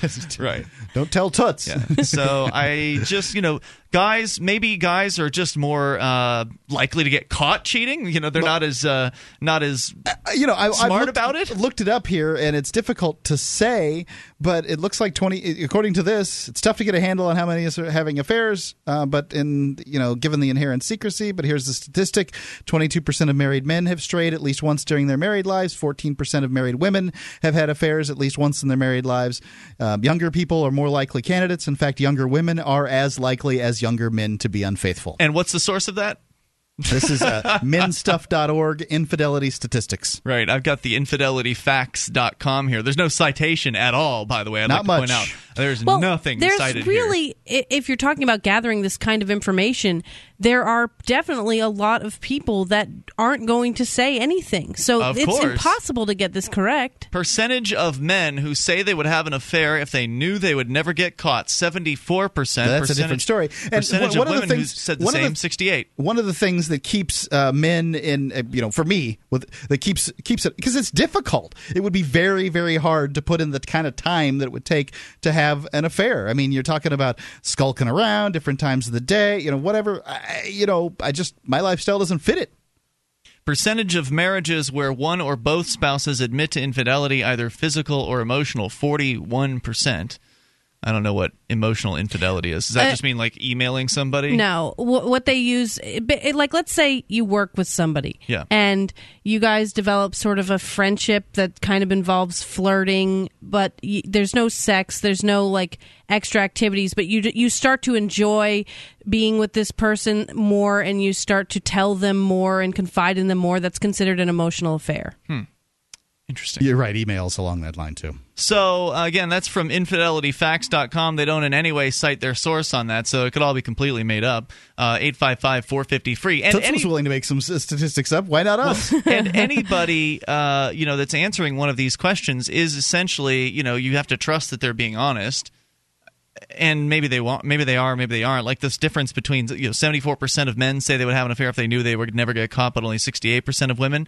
Maybe the other 8% of or 6% of the women that make up the other few percent between 68 and 74, maybe they're just not being honest that they with those questions. Well, so who knows? They might not be being honest with themselves either, because right. I mean, my position on cheating has changed over the years because my experience has changed. I'm sure that I started out saying I will never cheat on anybody ever. Who wouldn't say that? Right. But then situations come up and you're willing to throw those morals out for a few minutes or whatever. It changes. Oops, that didn't work out. 855-450-FREE. That's the SACL CAI toll-free line. Your experience is certainly welcome. 1-855-450-3733. Talking about marriage, infidelity, cheating. Can it actually help your marriage? Hour 3's next.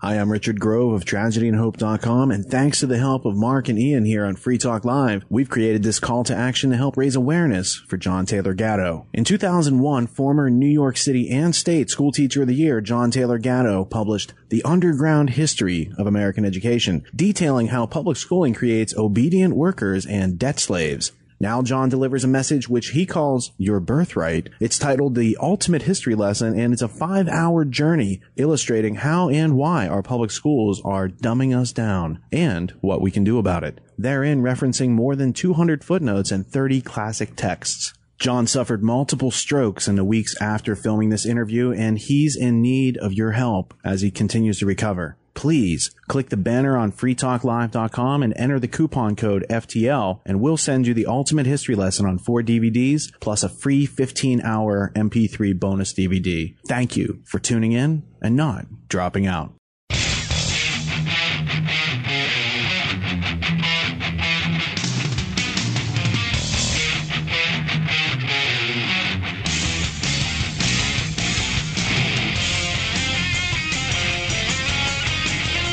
This is Free Talk Live. We're launching into the third hour of the program, and you can take control of the airwaves toll-free, 855-450-FREE. That's 1-855-450-3733. And here with you in the studio tonight, it's Ian. And Julia. And Mark. Okay, so we've been talking about, for those of you just tuning in, throughout the last hour discussing an article in The Telegraph, which is, we're not going to get through the whole thing, we're not going to even try, but it's an excerpt from a book by Catherine Hakim, and she has written a book entitled The New Rules, Internet Dating, Playfares, and Erotic Power. And the suggestion is that in order to have a healthy marriage, you might have to have sex outside of the marriage. That's what she's suggesting here. She seems to be quite the fan of that idea and is attempting to push things in Great Britain in that direction and also in America. She likes herself some strange. That's the way it sounds. But, kind of led to another discussion about American cheating, because we are here in New Hampshire is where we're doing this show. And so what are the statistics? Toots, who called in last hour, says that she believes that women hardly ever cheat in comparison to men who are dogs and will cheat at any drop of a hat. I think that the reality is probably more similar than people would like to admit, that women and men are probably about on par with how likely they are to do these things. These numbers seem to show that men have admitted to extramarital sex more often than women have admitted. But only a little bit more. Only a little bit more, and that when polled about whether or not they would, that men are slightly more likely in that case too. That's just a would as opposed to a have situation. Also, but you were looking at these websites where where people are looking for extramarital affairs, and this fits my worldview. There's, 13 times as many men as there are women on the site?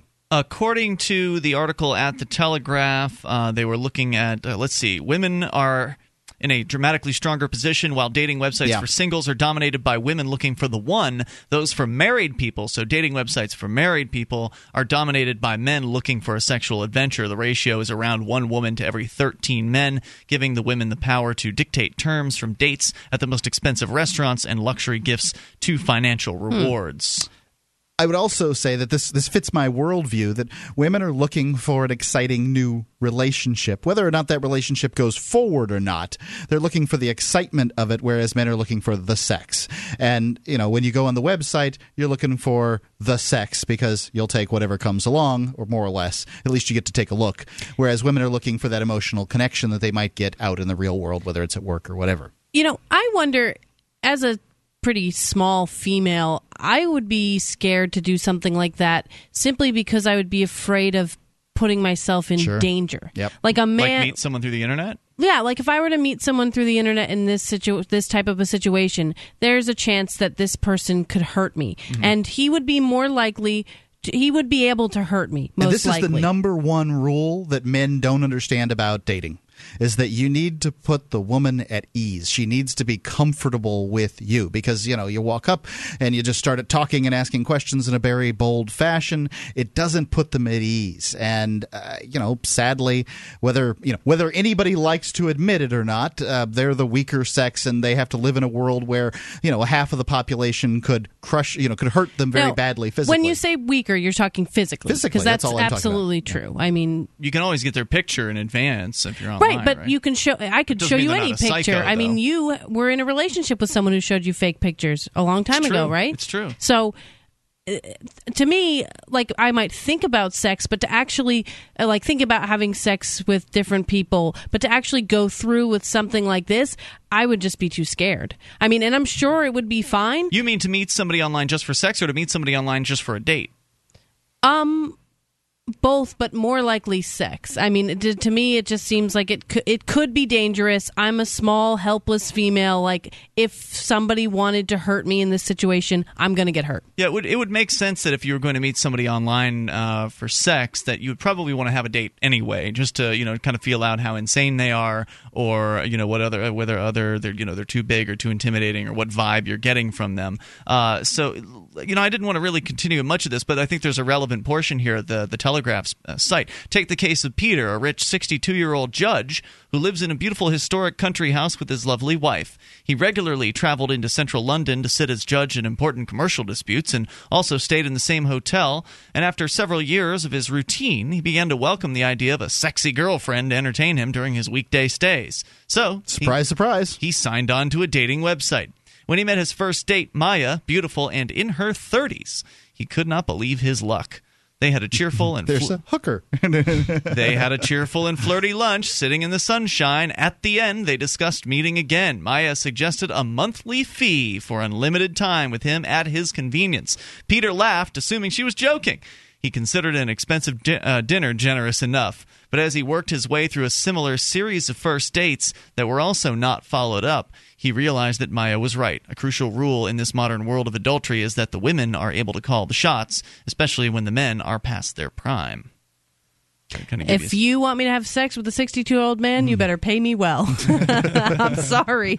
Same here. But the point being that Maya obviously was willing to have sex with whoever she was meeting, but she wanted to meet them first and feel them out before just, checking into a hotel room. I think something also that comes into play here, and Mark, you've said this many times on the show, the reality is that women have the power when it comes to sex. They hold the keys to the sex machine. Only because men let them. No, well, absolutely not. I think it's a physical difference. If men want to have sex more often than women, bam, keys to the sex machine. That's what I'm saying. Right.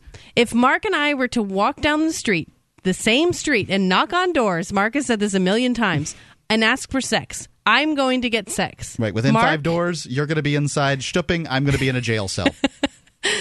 So that's the difference between the sexes and what the kind of control they have around sex. I think it's easier for women to get sex for the most part. Sure so it is, yes. They would be less likely. That's another reason why they would be less likely to go on a site like this. It doesn't necessarily mean that they want sex less. Exactly. It means that they don't have to get it the same way. That's exactly right. A woman doesn't have to go online to find a partner because, like you said, she can find a partner easily in real life. There's no shortage, especially an attractive woman, there's no shortage of potential suitors. I don't think unattractive women have that much difficulty finding a partner. Certainly not. It's just under their terms. And this is, I've heard women complain about being able to find somebody, and usually when I listen, I'm careful in the way that I listen to what they say, and what they're looking for is, that relationship, the one that they're looking for, under their terms and all these other things, whereas, a lot of guys are just looking for sex, period. And obviously, their tolerance level is higher or lower, but it's the difference between the sexes. So I went and I looked around for some more cheating statistics. I wanted to find an article that was better than just like infidelityfacts.com with no citations whatsoever. This one, we do have some citations. This is from U.S. News and World Report, published already sounds better in 2008. And it says here that in anxiety over discussion of sex issues, that research don't even know how many Americans cheat. In numbers like 50% of married men and a third of married women are bandied about. Those numbers are supported by some respected public figures, such as Joyce Brothers, who posited in 1990 that even half of all women were sleeping around. Clinical research, however, reveals something far different. In 1994, the National Opinion Research Center at the University of Chicago upended the conventional thought of general licentiousness. It showed that 15 to 18% of ever married people who have had a sexual partner other than their spouse while married, and just 3 to 4% have cheated on their spouse in any given year. In 2000, another team of researchers, led by Judith Trace, a sociologist at the University of California, Irvine, concluded that 11% of adults have cheated on their spouse or cohabitating partner. There isn't any evidence, she says, of an infidelity epidemic. But even the clinical research is fuzzy. A follow-up to the Chicago study showed that people interviewed without family members around had higher rates of infidelity. What a surprise. It stood to reason that many people simply weren't honest when there was a chance that a loved one could overhear. Meanwhile, a growing number of swinger societies, internet liaisons, and prostitution rings of the sort that snared Governor Spitzer seem to provide anecdotal evidence that cheating is on the rise. Joy Davidson, a New York City psychologist and author of Fearless Sex, said the bottom line is we really don't know accurately what the statistics are. We can only surmise from our experiences in the world. 855-450-FREE. That's the SACL CAI toll-free line. You can take control here. 1-855-450-3733. Tell us about your experience. It's Free Talk Live. Bitcoin Poker at sealswithclubs.eu. That's right, play poker online with Bitcoin, the digital cryptocurrency. Anonymous accounts, optional email, and no banking. Only Bitcoin deposits and withdrawals at sealswithclubs.eu. Great player rewards, free rolls, and other promotions. For more information, visit us online at sealswithclubs.eu. No seals were harmed in the making of this advertisement.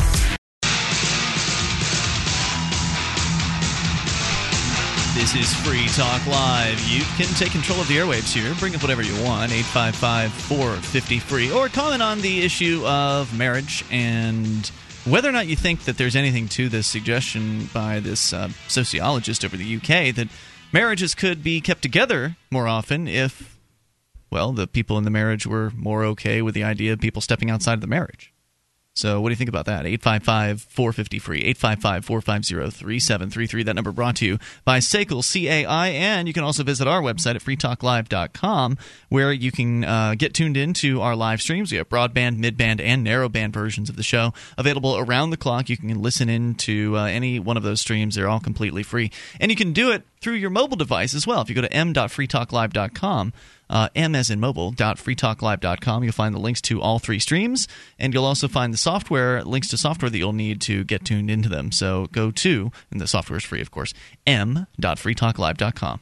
If you know what Bitcoins are, then you can get them at bitinstant.com. If you don't know what they are, they're an internet currency, a new internet currency that you can buy and sell and exchange Bitcoins without any fees with other people. So, it has a real advantage over many of those those banking sites online where they charge you an amount of money to transfer it back and forth. If you're bouncing money back and forth between accounts, pretty soon after 3% every exchange, they've got all the money. It's a pretty good deal for them. Bitcoins, you don't have to. And they can also freeze your account whenever they feel like you've done something that somebody might call bad. Well, they can't freeze your account when it comes to Bitcoins because you have complete control over your account. It's mathematically impossible for anybody to freeze your account or interfere with it in any way, whether it's a government or a banking agency or whatever it is. And if you want to get Bitcoins, you can do it at bitinstant.com. Ian, you have gone through bitinstant.com a couple of times now. I've done it 3 times now. And what's your experience? In different places? You can do it more than 700,000 locations across the world. I've gone to CVS and I've gone to Walmart, and it's so easy. It's just unbelievable how simple it is. I mean, you just tell them how much money you want to put in. You go, you punch some digits in at the the MoneyGram window, which I found out that MoneyGram is not Western Union. Apparently, okay. It's a different company, their competitor.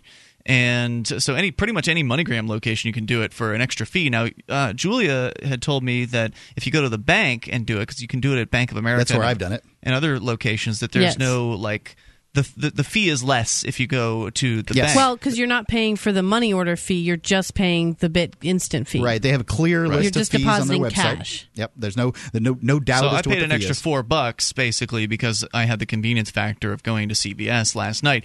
Yesterday, Bitcoins were down to like $8. No, they got down below that, 7.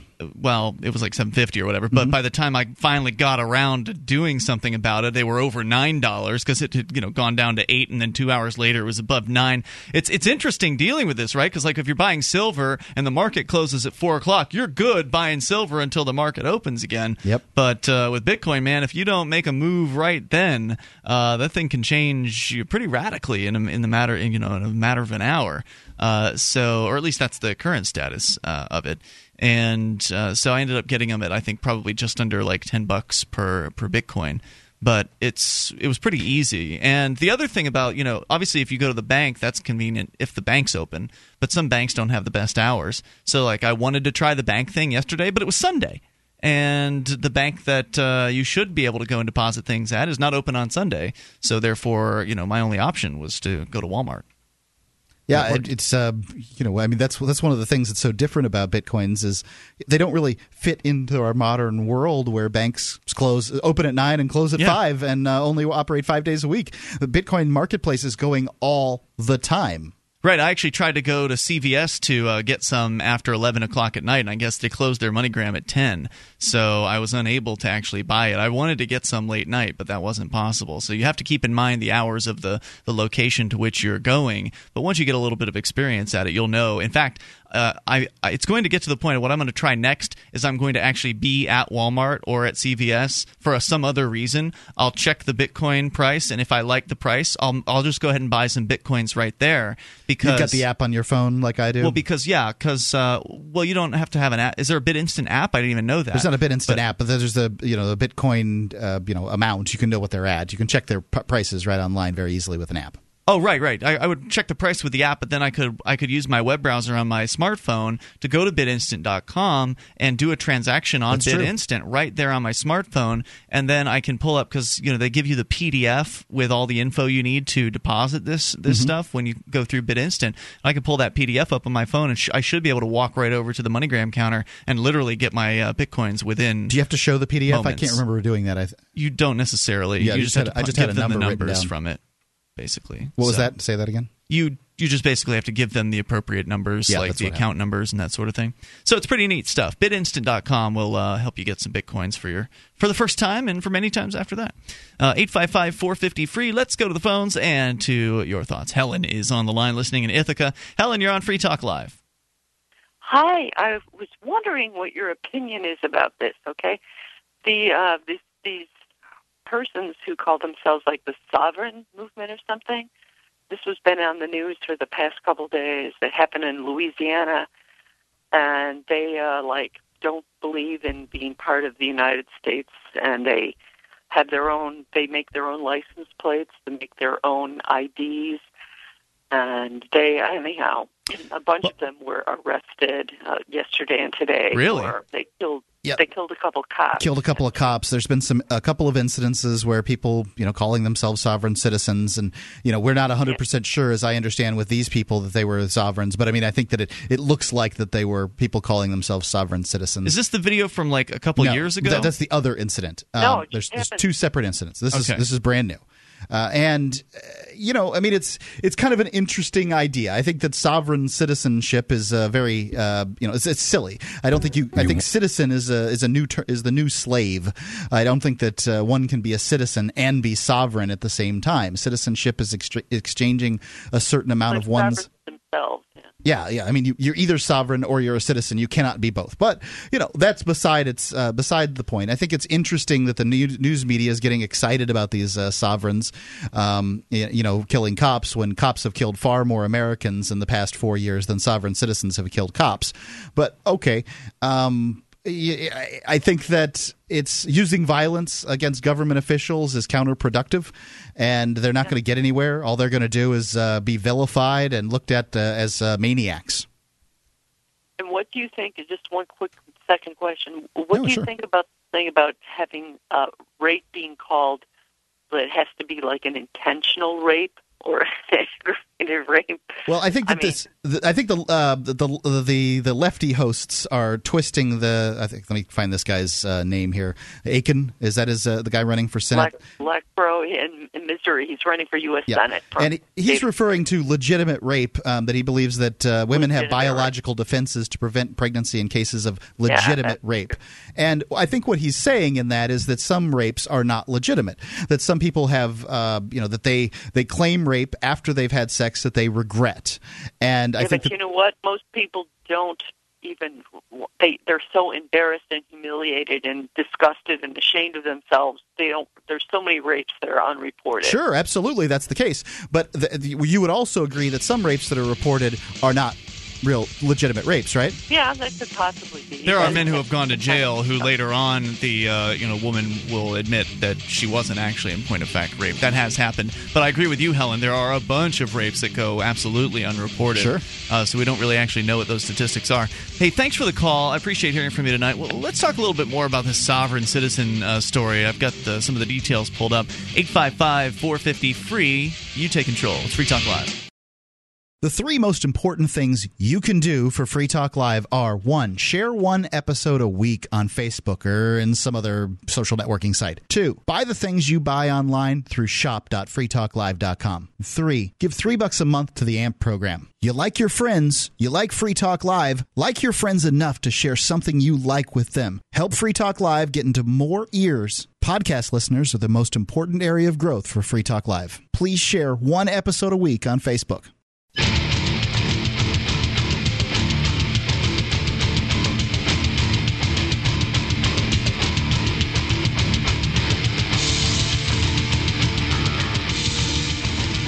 This is Free Talk Live. Take control of the airwaves toll-free, 855-450-FREE. That's 1-855-450-3733. And join us on our website over at freetalklive.com. You can enjoy the features we have there. The webcam is one of them. You can watch, you can listen. Music's back.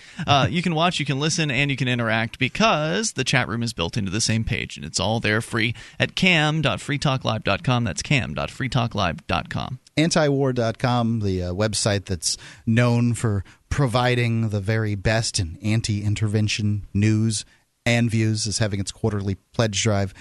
Jason Osborne from Sickle CAI has donated his live reads to them, and I couldn't be happier. Antiwar.com is, it's a really great news site, and I check it out at least every few days, if not every day, depending on, obviously there's some days I don't get over there, but I recommend it highly. And if you use Antiwar.com as a news source, now's the time to donate. You can go to Antiwar.com/donate.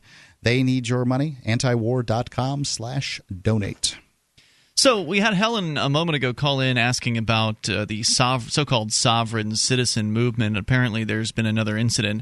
There was one a few years back, several years maybe at this point, where a couple guys killed a cop at a roadside pullover. They had That's right. some automatic weapons of some sort, and they blasted away at a cop that had pulled them over. I don't know what the pullover was for, or what. I think it was just standard traffic They probably have stop. one of those silly license plates on that are going to draw attention.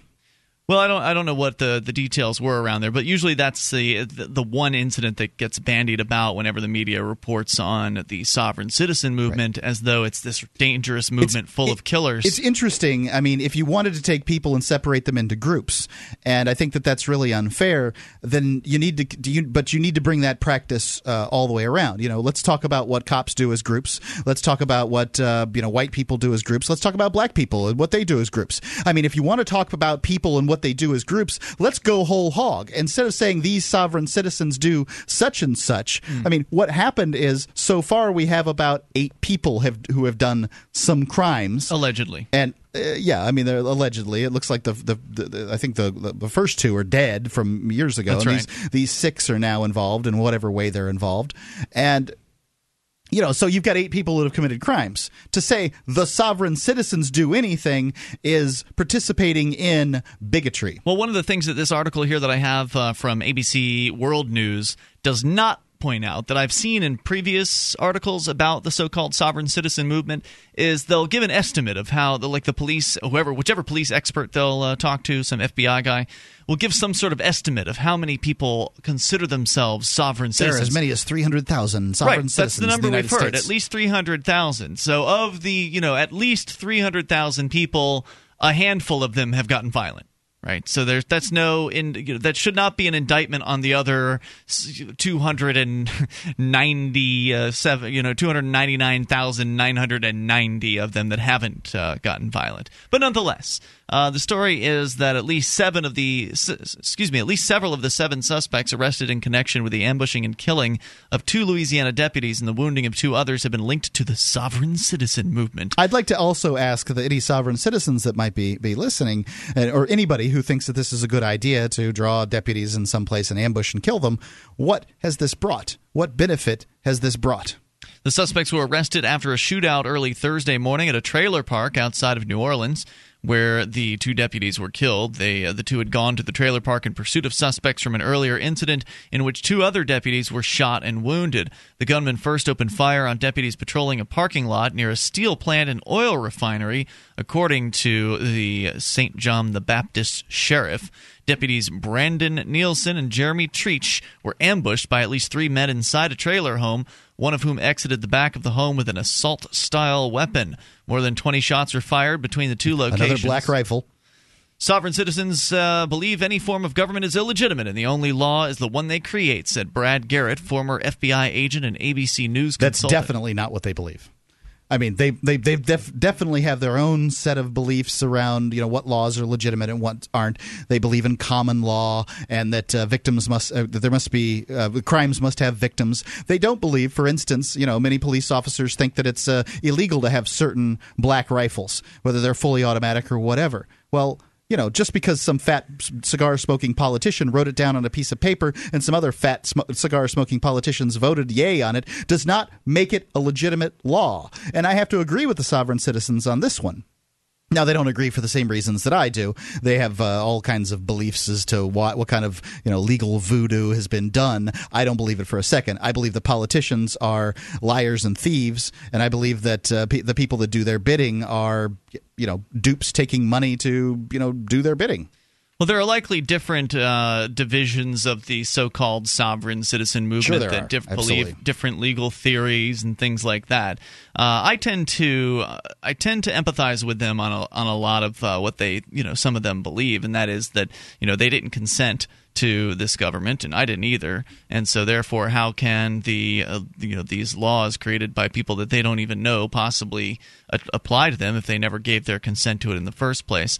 And I don't oppose the idea of making up your own license plates and putting that on because, again, the license plate is just an indicator that you're owned by the state and that you're one of their cattle, if you will.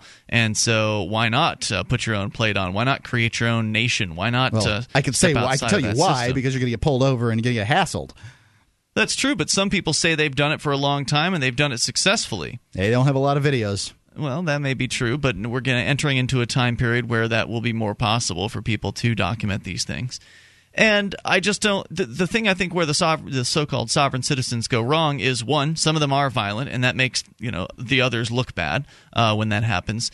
Two, sovereign citizen is a contradiction in terms. It's an oxymoron. It doesn't make sense. Sovereigns, you cannot be citizens. If you're a sovereign, that means you're the king. So therefore, by definition, you cannot possibly Kings be are not citizens. a citizen. So it's a ridiculous term. But I think the real concern is that the actions of these violent so-called sovereign citizens not only are rubbing off poorly on people who believe the government is illegitimate and that it's wrong to use force on your neighbor, which is all the government is, agency of coercive force. It's a monopoly on force.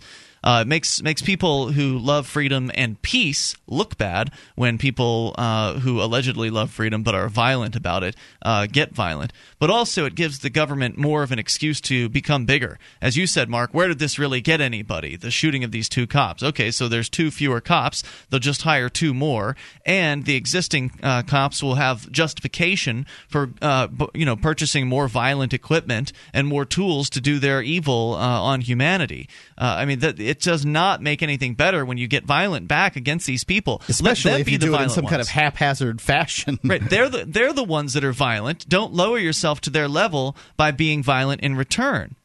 And so it essentially creates the world you don't want.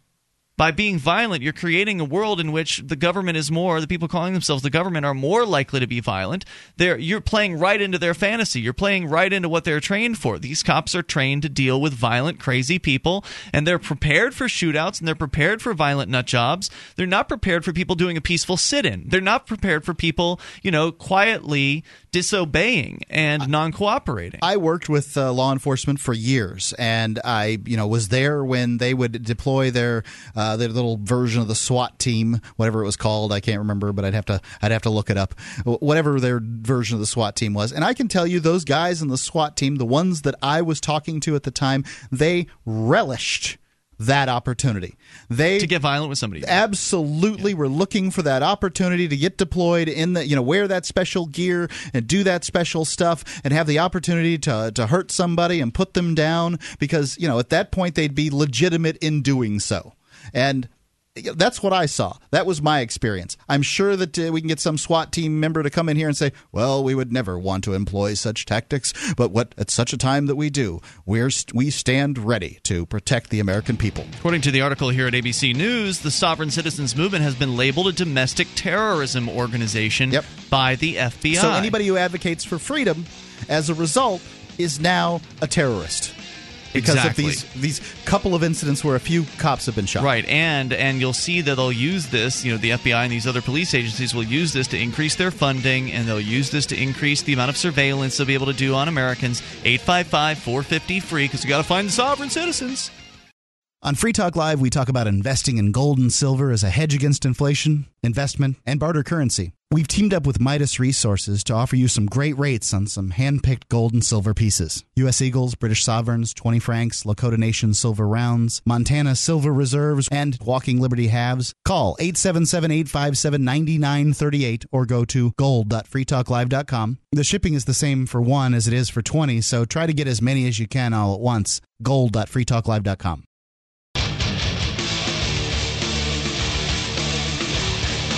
This is Free Talk Live. Moments remain, but enough time for you and your thoughts. If you make the call now, toll-free number 855-450-FREE. It's brought to you by SACL CAI. It's 1-855-450-3733. And joining you tonight, it's Ian. And Julia. And Mark. So don't forget, you can join us over at freetalklive.com. If you like the show and want to help support Free Talk Live, please become a Free Talk Live amplifier. AMP stands for Advertise, Market, and Promote. And the idea is you send $3 a month to Free Talk Live. We invest that into the show, getting on more radio stations around the country, bringing more internet listeners on board, and exposing new people to the ideas of freedom. So go to amp.freetalklive.com, get signed up there with any major credit card through PayPal or Visa or MasterCard right on our site. Once again, that's amp.freetalklive.com. Makes a big difference for us. That's amp.freetalklive.com. Mark, we're going somewhere this week. Can we talk about that in advance? Sure, absolutely. We're going to go to the BitInstance offices. They've opened some offices down there. It's near the financial district in New York City. Mm-hmm. And I think it's Chelsea is the area. I don't know. I'm not no expert in Manhattan. They're having like some kind of party? Or yeah, they're going to have a Bitcoin meetup, and it's going to be, we're going to do a remote broadcast from there. It's going to be a lot of fun. That's going to be great, and that's Wednesday. That's right. So we'll be live from New York City, something we've never done before. I don't think we have ever done that. No. I don't think we've been live anywhere outside of Florida and New Hampshire. I don't think we have. So that's exciting. So thanks to the guys from bitinstant.com for inviting us to their shindig. So it should be interesting. All right, so we'll keep you in the loop as that develops. Of course, you can bring up anything that might happen to be on your mind. Now, rape. Helen brought up this issue with some guy running for Senate saying something that there's all kinds of hubbub about. Todd Akin. What is going on, Mark? As I understand, according to Reuters here, senior Republicans on Monday pushed their candidate in the Missouri State Senate race, Congressman Todd Akin, to quit over his remarks about rape that distracted from the buildup to the party's nomination of Mitt Romney for U.S. president next week. Akin, so the Republicans are telling him he needs to quit. That's right. Well, and you step in it improperly, your party's going to come after you. Akin was widely criticized for saying in a television interview on Sunday that women have biological defenses to prevent pregnancy in cases of legitimate rape, making legal abortion unnecessary. Now, he said rare. I heard the quote. I heard what he said, and he did not say as unnecessary. That is but sort of less necessary. He said that the cases of sort of abortions that are necessary in the case of rape were rare. Now, there's some kind of national board of obstetrics that gave some number like 30,000 rapes in the United States are these are pregnancies as a result of rape. Now, I am flabbergasted by those numbers. I don't believe them for a second. What I figure they're doing is they're taking all the numbers of teen pregnancies and throwing them in and calling them statutory rape or something like that. Because we've seen cases where they where they charge kids for having sex with each other. So I don't know exactly what they're calling that, but I'm stunned and very surprised at the kind of number we're talking about there. 30,000 cases of pregnancy as a result of rape. That just doesn't make any sense to me. Hold on a second. So this guy said that he believes there's some sort of biological way that the woman's body will prevent from being impregnated if it was a rape. It's ridiculous. Yeah, that really kind of puts the whole caveman knocking the woman over the head, dragging her off by the hair, the thing to rest, doesn't it? This guy is a moron. Well, I think that people get all kinds of information from authority, and if you like his preacher told him something like this. I'm thinking that's where it came from because there has apparently been some history of this belief going around. Wow. I mean, so therefore, he could say. So let's say that somebody that he knows claims she was raped and got pregnant. Then he would say, well, because he believes that's not possible, basically say that, no, you weren't raped. You got pregnant because you had sex consensually. Less than possible. I mean, he's saying that it's improbable. It's ridiculous. I would agree that that's silly. So that's what this is all about, is that it's been taken and been run with. You heard what Helen said regarding the legitimate rape comment, and they're taking what is ludicrous about this story and ignoring it, and taking what is what makes sense about this story, the comment about legitimate rape, because there's certainly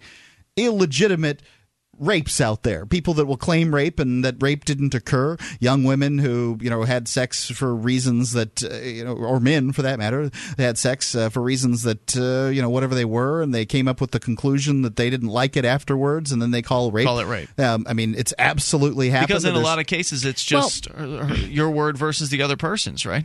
When I'm thinking specifically of the very first time I had sex, and I didn't want to, but I gave in. And it wasn't like he forced himself on me. He just asked me over and over and over again until I said, okay, because I was just pushy. Because I was a 16-year-old with no self-esteem, and, I was just easy to convince, I guess. Yeah. And so I think a lot of people might say, well, that was rape. But I said yes. You know what I mean? There was no forcing. He was just annoying. Right. Or they might say that if you had been 14 that was rape or whatever. And, whatever age he was, I don't know the answer to that. But, I mean, I don't know where they get the statistics of 30,000 pregnancies or from rape. I mean, I don't believe that. I believe that abortion should be an option in the case of rape, because I don't think that there was consent and there wasn't an understanding of what would happen. I think that I'm pro-life. So, but you're saying people are getting upset because this guy said there could be an illegitimate rape. Basically, that there could be rapes that were not legitimate, right? And the claim is, as I've read the Yahoo comments and all that stuff, all rapes are all rapes are actual rapes. So they'll take the terminology, turn it around. Yeah, that's nonsense. Things like that, and of course, we know that there are claims examples of rapes are not legitimate claims of rapes. We know that there are examples of men who have been accused of rape, who've been convicted of rape, who've been identified by the alleged victim as being the rapist, who later on came out, the victim came out later on and said, oh, actually, that didn't happen. Well, we actually know somebody whose girlfriend went crazy and was running down the street in her underwear claiming rape. The cops came, arrested him, and then she later came out and said, that wasn't true. Right. What happened to her as a result of that? Any criminal charges? I don't think so. No. But I mean, I don't think I would want criminal charges in that circumstance, because then there would be less likely to come out and, fess up to what's true. So, I mean, if she made the accusation, the guy got arrested and put in jail, I would assume. And if there had been if what she had believed was going to happen was that she was going to get put in jail as a result, she might not have fessed up to it, and then he'd have to deal with these charges. I forget the names or where I was reading this, but I was reading a book recently, and it had this example of that I'm talking about here, where a guy spent something like 10 or 15 years of his life in prison because he'd been identified as a rapist in a criminal case. Happens all the time. Take a look at the Innocence Project. Turns out it was somebody else who did it. It wasn't him or whatever, and he ends up getting out.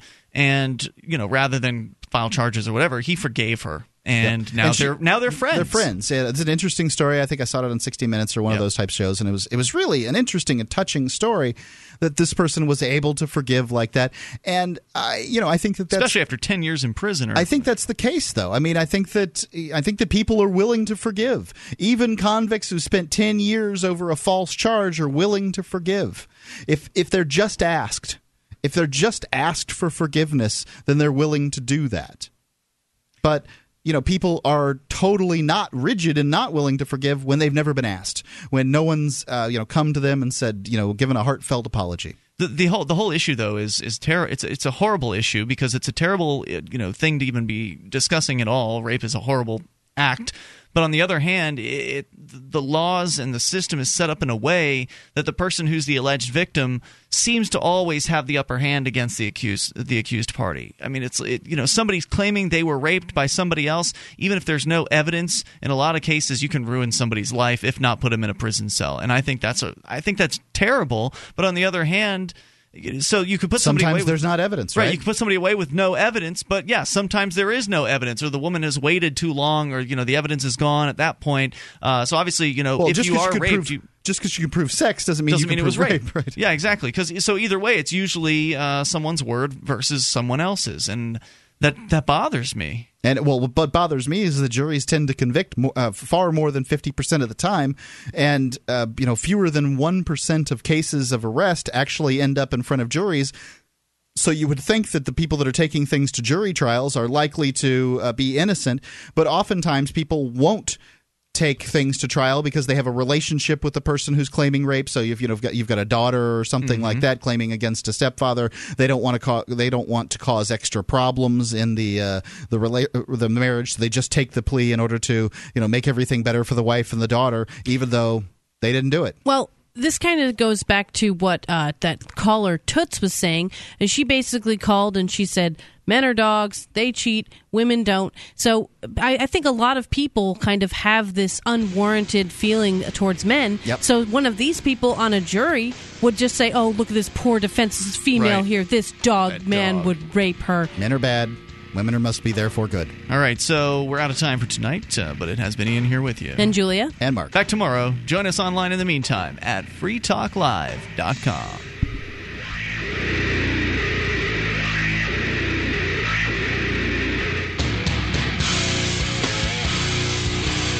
Hi, I'm Derek J.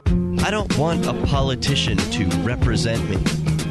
To me, government is the idea that one group of people can coerce everyone to comply with an edict or face increasing punishments up to and including death.